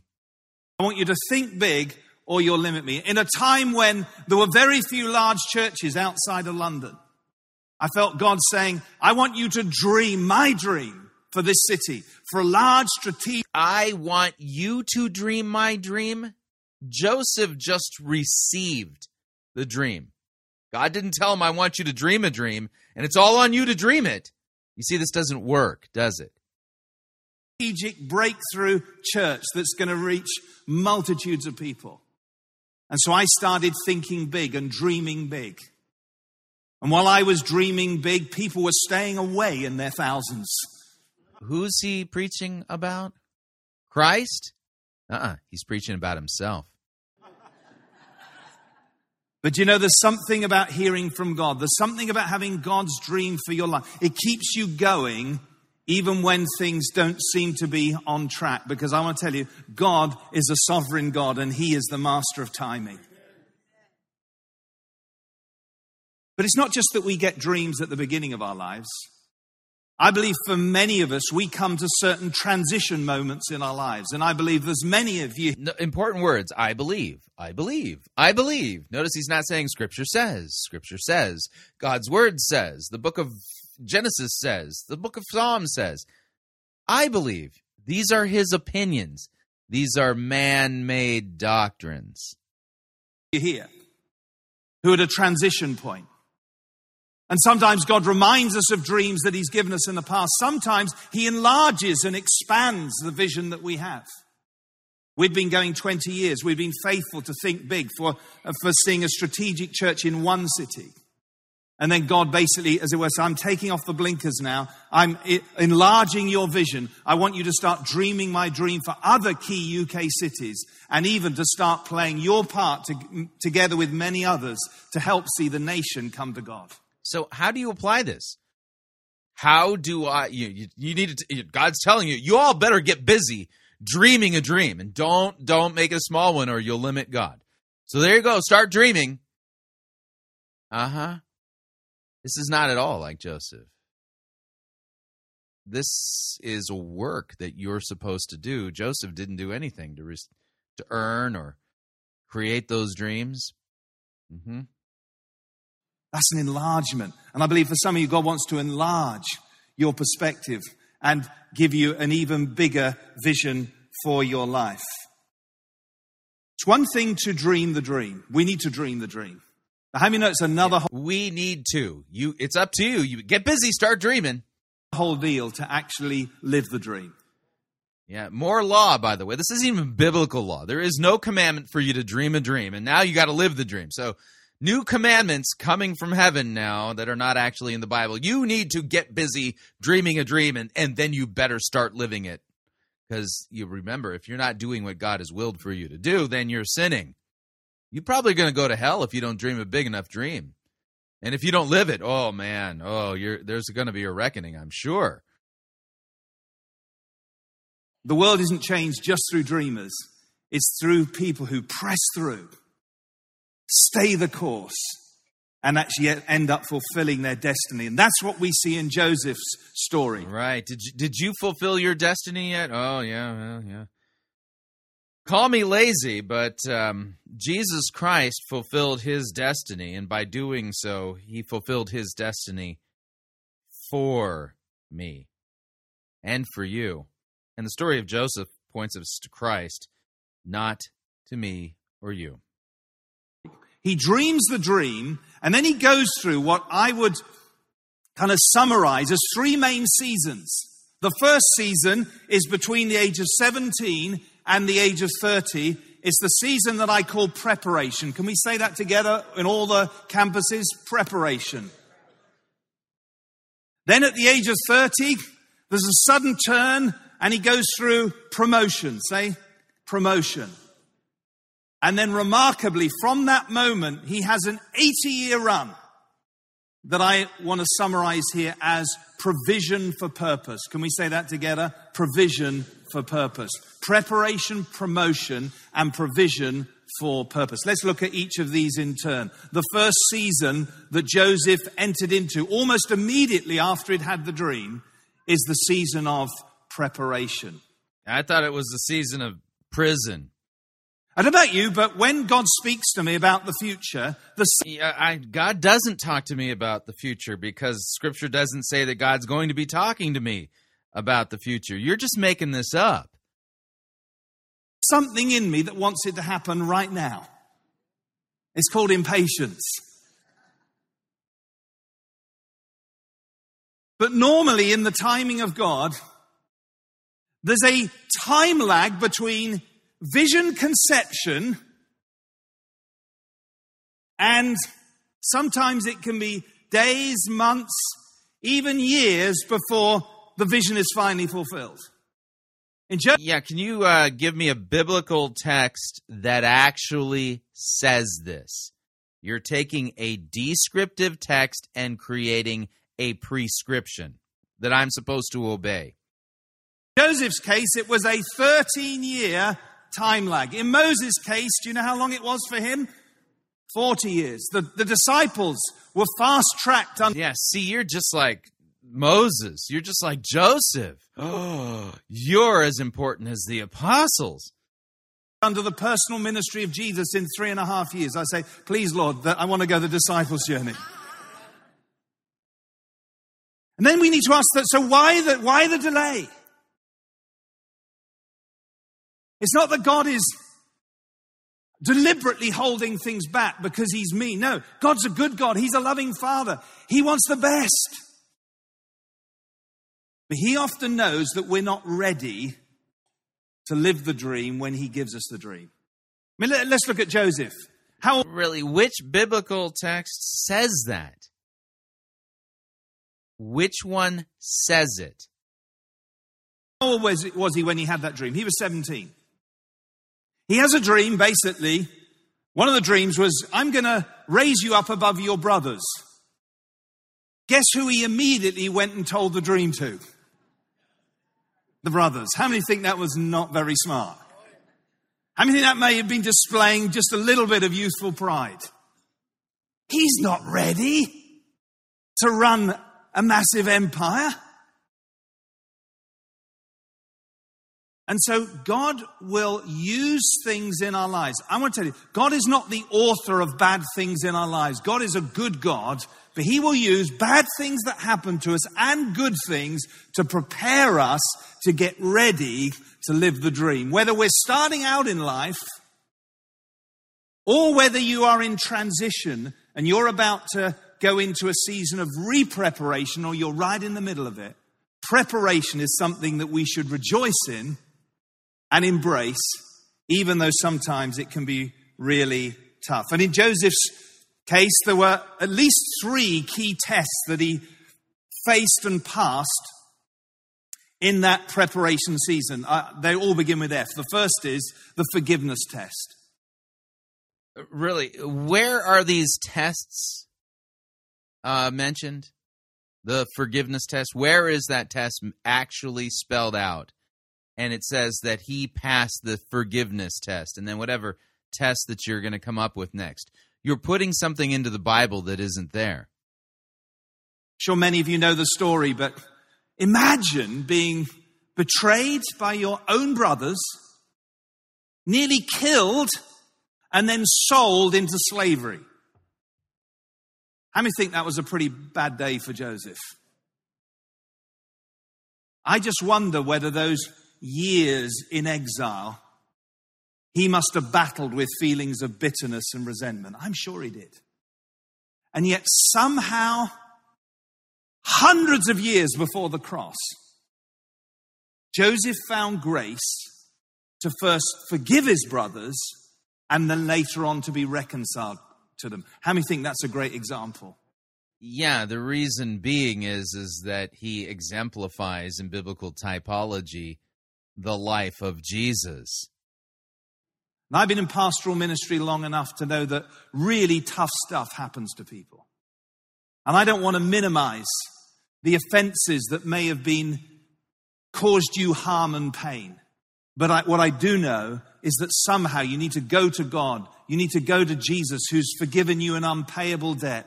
And by the Holy Spirit, and maybe through the help of others and through ministry teams, at the end of a service like this, come and say, I must get free of this offense because I don't want anything hindering me living the dream. I remember years ago receiving an offense, and it wasn't a massive one, nothing like Joseph. I remember the Lord saying to me, you can either allow this offense to be your stumbling block, or like Joseph, you can forgive and use this opportunity as a stepping stone to the next stage of my destiny for your life. Really, God said that to you, huh? Wow. See, look at all the direct revelation that is totally changing the story of Joseph. He's not hearing from God the Holy Spirit at all. I don't know what he's hearing from. Maybe it's his own blackened, selfish heart. And it may be the devil. But the one thing I'm 100% sure of is that he is not hearing from God, the Holy Spirit. I implore you in Jesus' name, get free from offense. That's the forgiveness test. Secondly, possibly even more dangerous test for Joseph was the test of faithfulness. Oh, it was the faithfulness test. Yeah. Oh, man. See, man, Joseph, man, he earned all of this stuff by passing all of these tests. Yeah, I hope you pass all your tests too. Yeah. It was the test of staying pure when he was faced with a full-on and persistent sexual temptation. There he is, he's on his own. He's a young adult. His testosterone all in working order. And I'm 100% positive that the vast majority of the people you are talking to there have not passed this test. Nope, they haven't. And you've just condemned them. Now, he is going to make mention of the fact that, well, people have fallen short of this and that there is forgiveness in Christ. But watch what he does. He literally is saying, in order to live the dream, you've got to pass this test. But if you've already failed this test, well, I mean, how are you supposed to live the dream? So you in order to live the dream, it's all up to you and your obedience. And yet, well, Joseph, by not giving in to the temptations of Potiphar's wife, is a lot like Christ. When tempted, he didn't give in to the temptations. Few of the patriarchs expressed this kind of ability to withstand temptation, which is another reason why this points us in type and shadow to who the fulfillment really is, and that's Christ and what he has done for us. And nobody knew him. Remember reading a book by Bill Hybels years ago, Who Are You When No One's Looking? Here he is, away from home, and this powerful Egyptian woman, Potiphar's wife, let's call her Mrs. Potiphar, comes at him full on. Do you know what she says to him? Come to bed with me. How many know there was no subtlety in that? But Joseph, here he is, amazingly. Because of his love for God and somehow he realized that to do this would be a sin against God and a sin against marriage. It says Joseph ran from her. Sometimes people, they say, well, I've got this problem and I'm praying about it. My answer is, by all means, pray about it.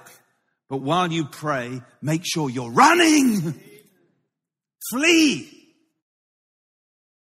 Right now, you may have a Mrs. Potiphar, could be male or female, in your life. Could be a real person at work you're getting a bit too close to. Maybe it's some kind of deal on the internet. I want to say a number of things. If you've already fallen, come and receive grace and forgiveness and restoration in Jesus' name. But if you're near the edge, if you're about to fall off, I pray that this simple visit from the UK will be a warning to you. Can I say, step back from the brink? You want to live the dream? Make a decision to pursue faithfulness in the sexual area in Jesus' name. There it is. So if you're not going to be able to live the dream unless you pass the sexual faithfulness test. What a mess. Amen. Yeah, you can clap God for that. And then the third test. So clap God that I won't be able to live the dream until I pass the sexual faithfulness test, right? Okay. Was the fruitfulness test. Here's the test of learning to... Yeah, where in the scriptures are these tests laid out for us? Again, yeah, they're not. Be successful and fruitful even when you're at the place that is not God's ultimate for you. You see, Joseph didn't wait until he was ruling Egypt to suddenly become successful. He experienced success and fruitfulness first as a slave and then second in prison. There was something about him, his honoring of God and the fact that he walked with God. The fact that he honored his bosses, even tough bosses like Potiphar. In other words, he didn't wait for the circumstances to be ideal before he decided, I'm going to work hard, I'm going to do my best right where I am. And I believe this is hugely, hugely important for us.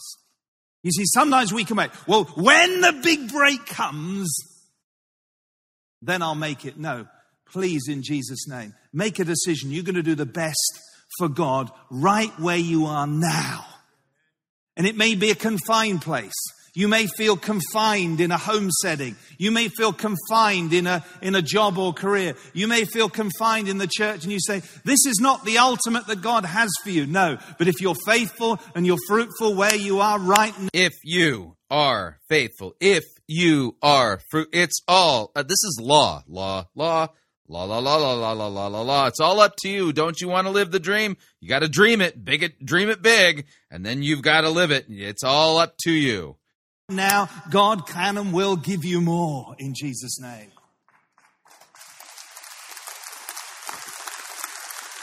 Because here's a little aside. Where did Joseph learn the leadership skills to run a nation? He learned it by running Potiphar's household and then by running the prison.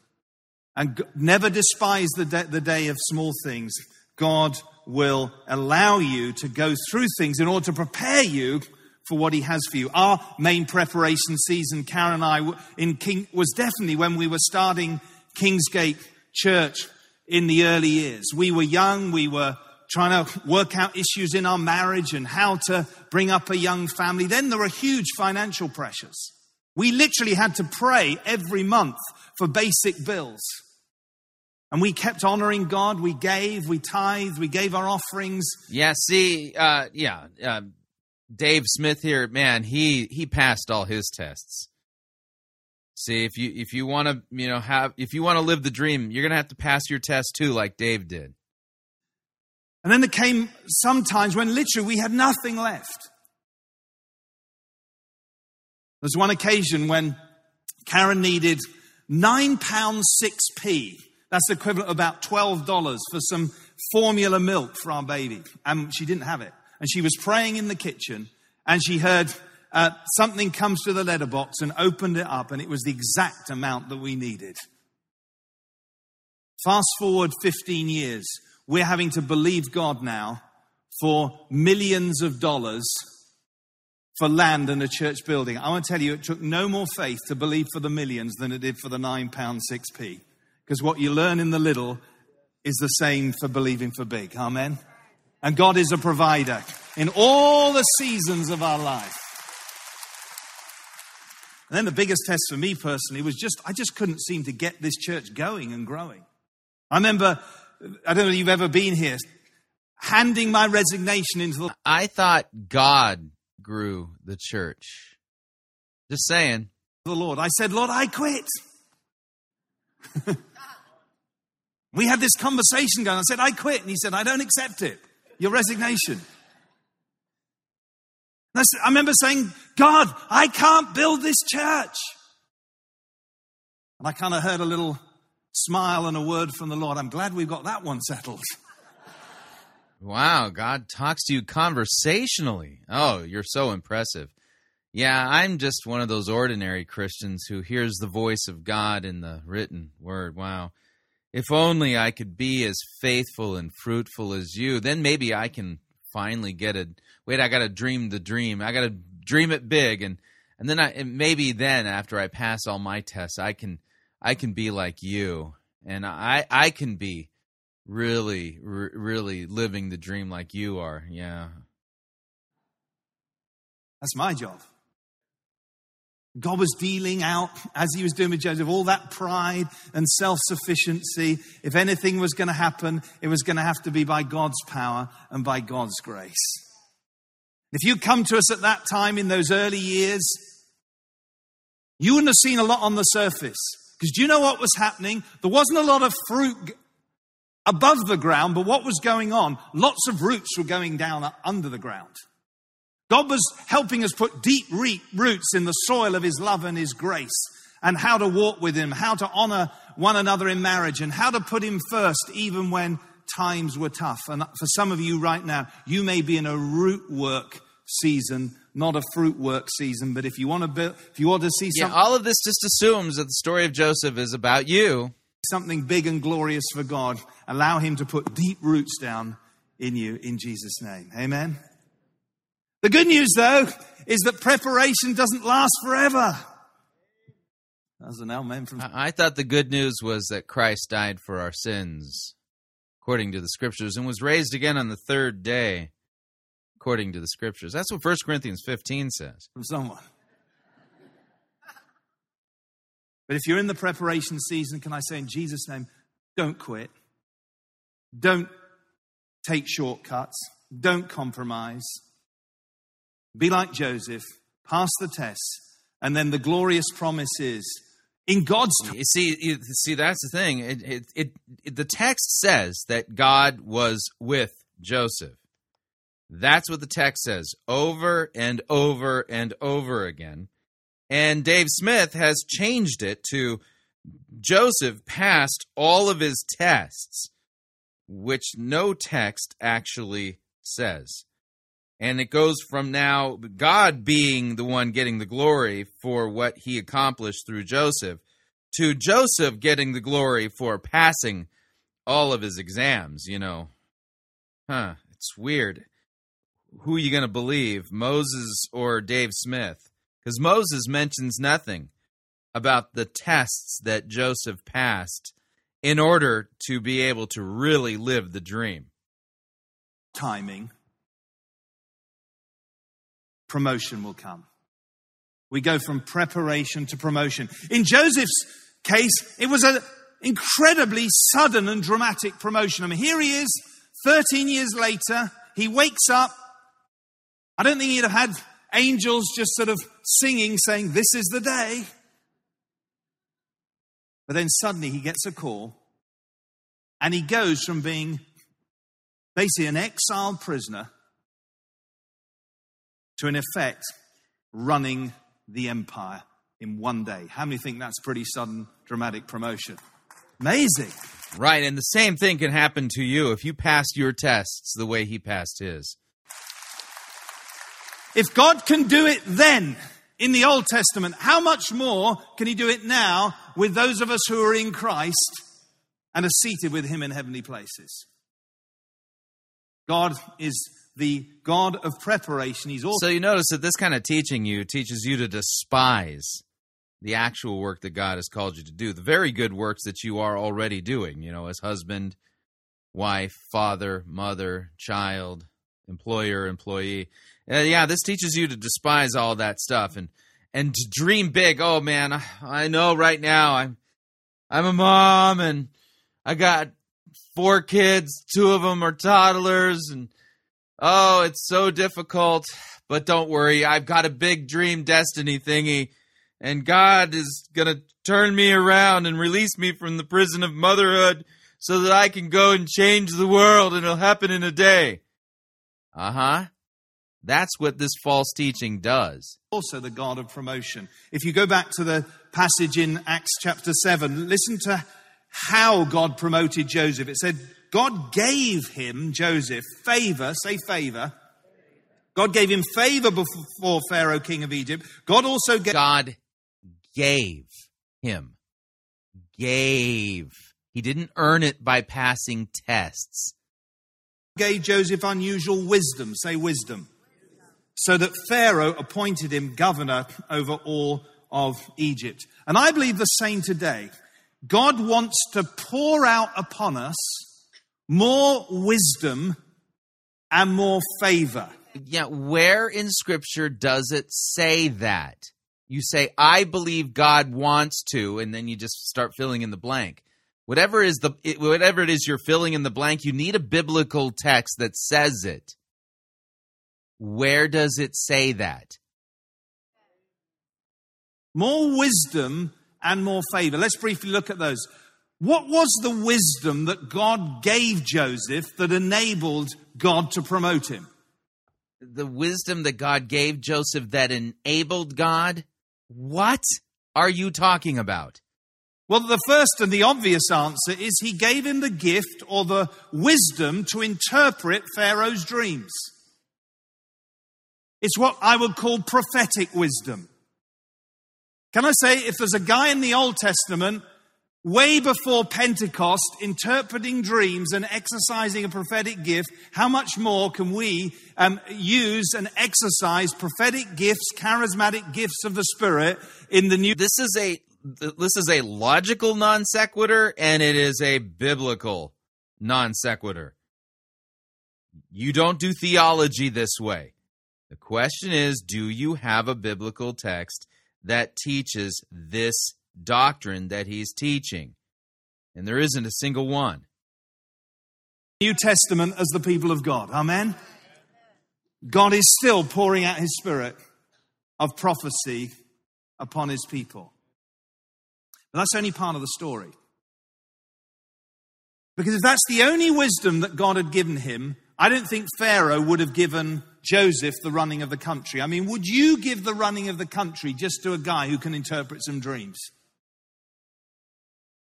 I think at the best, if that's all he'd done, he might have been promoted to being like a chief magician or something, chief seer. There's another side of God's wisdom that... Notice, he's just engaging in speculation, not exegesis. ...that Joseph also exercised. He not only had a prophecy, God gave Joseph a plan. Say a plan. Now, I know some of you are naturally more prophetic and spontaneous. Some of you are more natural planners and ducks in a row kind of people. But I want to tell you, if we're going to change a nation and we're going to become all that God wants us to be... If we're going to change a nation, is that our job? I thought our job was to make disciples of all nations. Totally different. Mm-hmm. We need to be part of a church, and we need to work together in teams, and we need to hold in balance what very often, sadly, God's people separate. We need prophetic and pragmatic wisdom together. We need the whole deal if we're going to change a nation. Amen? We need a vision, and we need a plan. And if you look at the life of Joseph, we need hard work too. God gave him an upgrade of wisdom. But he also gave him favor. You know, God has poured out extraordinary favor on Gateway Church. God poured out incredible favor. Yeah, it doesn't sound like they have God's favor, because it sounds to me like they're suffering from a famine of the hearing of God's word rightly taught. They are literally vexed and tossed about by false teachers. Doesn't sound like favor to me. On Joseph.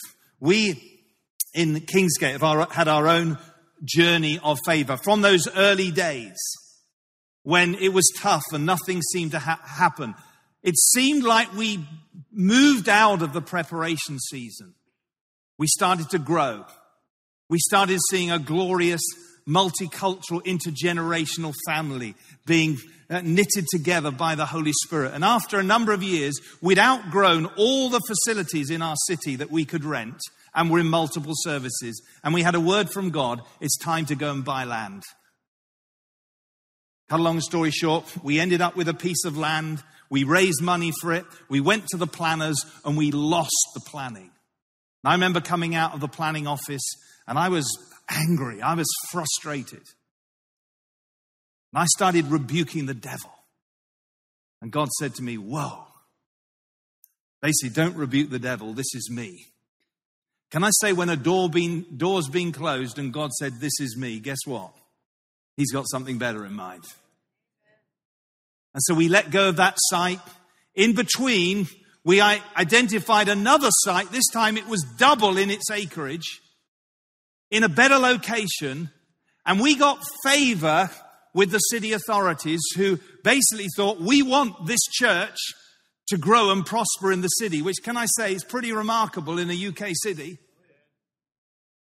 They got behind the vision for what we were going to do. We went back to planning, and this time we won the vote unanimously. Better location, double the acreage. God is a God of great favor. See, he's just like Joseph. Yeah, okay. When you come against an obstacle, if the favor of God is on you, he can remove the obstacle. He can change rules and regulations and policies on your behalf. God wants to pour out his wisdom and his favor upon us. And since that time, the church has grown beyond all recognition. We've begun to sense him leading us into other cities and a sense of a burden for the nation too. Say preparation, promotion. Then the third season that Joseph entered into, and I think this is so instructive for us, is provision for purpose. Provision for purpose. The thing I love about Joseph and why he's one of my favorite characters is he gets promoted at 30 and he stays in God's A1 plan for his life for 80 years. And what's missing from the story of Joseph is any sexual scandal, any financial misconduct. He's there keeping his integrity for 80 years. I think that's amazing. Yeah, what's amazing is that Christ began his ministry when he was 30 years old, too. Yeah, the story of Joseph, like I said, points us to Christ. And when you make the story of Joseph about you, you are setting yourself up for all kinds of misery and failure and self-defeat because, well, you still sin daily and sin much. And that's the problem. You're making yourself the hero of the story when the hero of all of Scripture is Christ. See, Joseph doesn't just go through stuff and have a good beginning. He has a good ending too. I don't know about you, but certainly for me and my heart for you, individually and for this great church, is you don't just have a good beginning, you have a good ending too. You don't just start well, you finish well. Joseph finished exceptionally well. Through those 80 years, he kept honoring God. He kept honoring Pharaoh. He was reconciled to his brothers. He loved and honored his father. He opened the storehouses and saved multitude. And he ended up leaving a great legacy for the next generation. And I believe one of the main reasons, there are many, but one of the main reasons that Joseph managed to, if you like, stay in God's plan was he knew why God had promoted him. It wasn't for his glory, Joseph's. It was for God's glory and God's purposes. It was provision for purpose. Now, Pharaoh did give Joseph huge influence. Basically, he was like the vice president, except in Joseph's case, he had real power. I mean, he effectively was allowed to run the country. Former Hebrew slave running the country, extraordinary. He also gave him great affluence. Pharaoh basically gave it his credit card, his signet ring. How many know that'll buy a lot of stuff? But Joseph knew that the stuff and the elevation wasn't for Joseph's sake.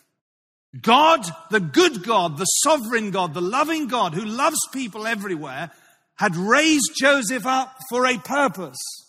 Just like he wants to bless us and raise us up for a purpose. He wants to bless us. Just like he wants to, we're not Joseph. To be a blessing. And what you see in Joseph's later years, the youthful pride has gone. And there's a recognition and a revelation as to the reason why God has so blessed him.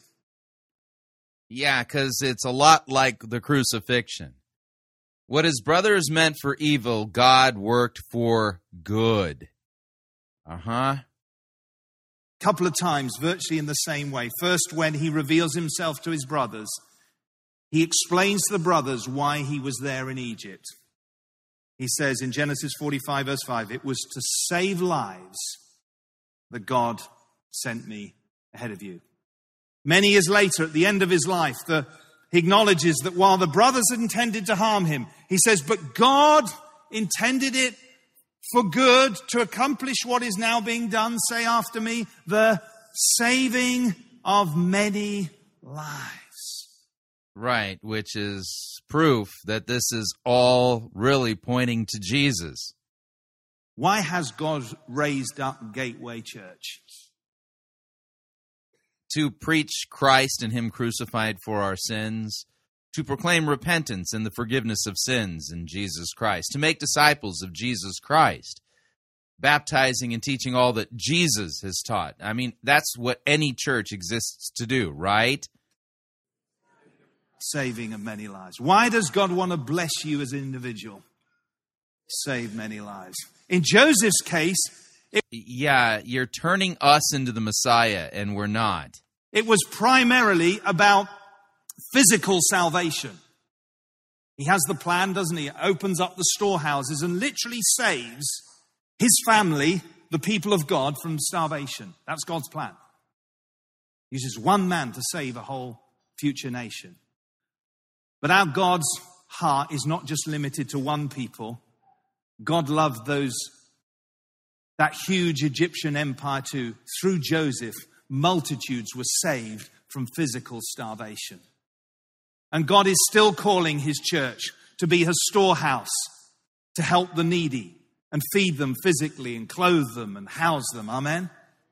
Still a huge part of God's heart for the poor. We have an even greater mandate today. It's not just physical salvation, but spiritual salvation. We now have an even greater gift than Joseph had, because there is one who has come since Joseph, who's like Joseph, greater than Joseph, who actually did die, not for his sins, but for our sins and for the sins of the whole world. And he is now raised up to the highest place in the universe. And he wants us, his body, if you like, to open up the storehouses of his grace and offer salvation to multitudes in this city, in this nation, and to... You can see the connection between salvation and our own salvation. You can see the connection. That doesn't mean that we're Joseph. That means Jesus is. To the nations in Jesus' name. Amen. That's the purpose for the provision. God wants to bless us to bring the greatest blessing of all, salvation in Jesus' name. As we close, I'd like to invite you to stand wherever you are in all the campuses. Wherever you're at, some of you are in preparation season. Some of you are in transition. Some of you know that... This is nonsense. Joseph's life does not provide a parallel pattern that we're supposed to be expecting to come true in our lives. We're not called to dream a dream. We're not called to live the dream. We're called to repent and believe in Christ for the forgiveness of our sins. He's the one who the dreams pointed to, and He fulfilled His mission perfectly for us. That you are where God wants you. Cue sappy music. This is an emotional manipulation technique designed to create the false impression that God, the Holy Spirit's now descending on the audience. But I want to pray two things. How many of you say, God, I need greater wisdom in my life. I want greater favor. And so I want to pray. I want you to imagine that we're going to lift up both hands. And in your left hand, as you lift up your left hand, we're going to say, God, will you upgrade our wisdom? And then as we lift up our right hand, we're going to say, God, give us more favor. Because in whatever season of your life, you need more wisdom and you need more favor. So just lift up your left hand right now. Pray with me. Father, I want to thank you for your wisdom. Done. Yeah, you see, when you make it about you rather than Christ, the application gets all squirrely. And the point is, the scriptures are about Christ. These stories, type and shadow, point us to Jesus. And when you see that it's about Jesus, the application doesn't become squirrely. It makes perfect sense. These things were written so that we might believe that Jesus is the Christ, the Messiah, the Son of God, and that by believing we might have life in His name. He is the one who never sinned, to come and save us who were born dead in trespasses and sins. Yeah, you think the scriptures are about you, you'll never understand how to rightly understand them. And that's what we heard today. So what'd you think? Love to get your feedback. If you'd like to email me regarding anything you've heard, on this edition or any previous editions of Fighting for the Faith, you can do so. My email address is talkback@fightingforthefaith.com, or you can subscribe on Facebook, facebook.com/Pirate Christian. Follow me on Twitter. My name there, @Pirate Christian. Till tomorrow, may God richly bless you in the grace and mercy won by Jesus Christ, his vicarious death on the cross for all of your sins. Amen.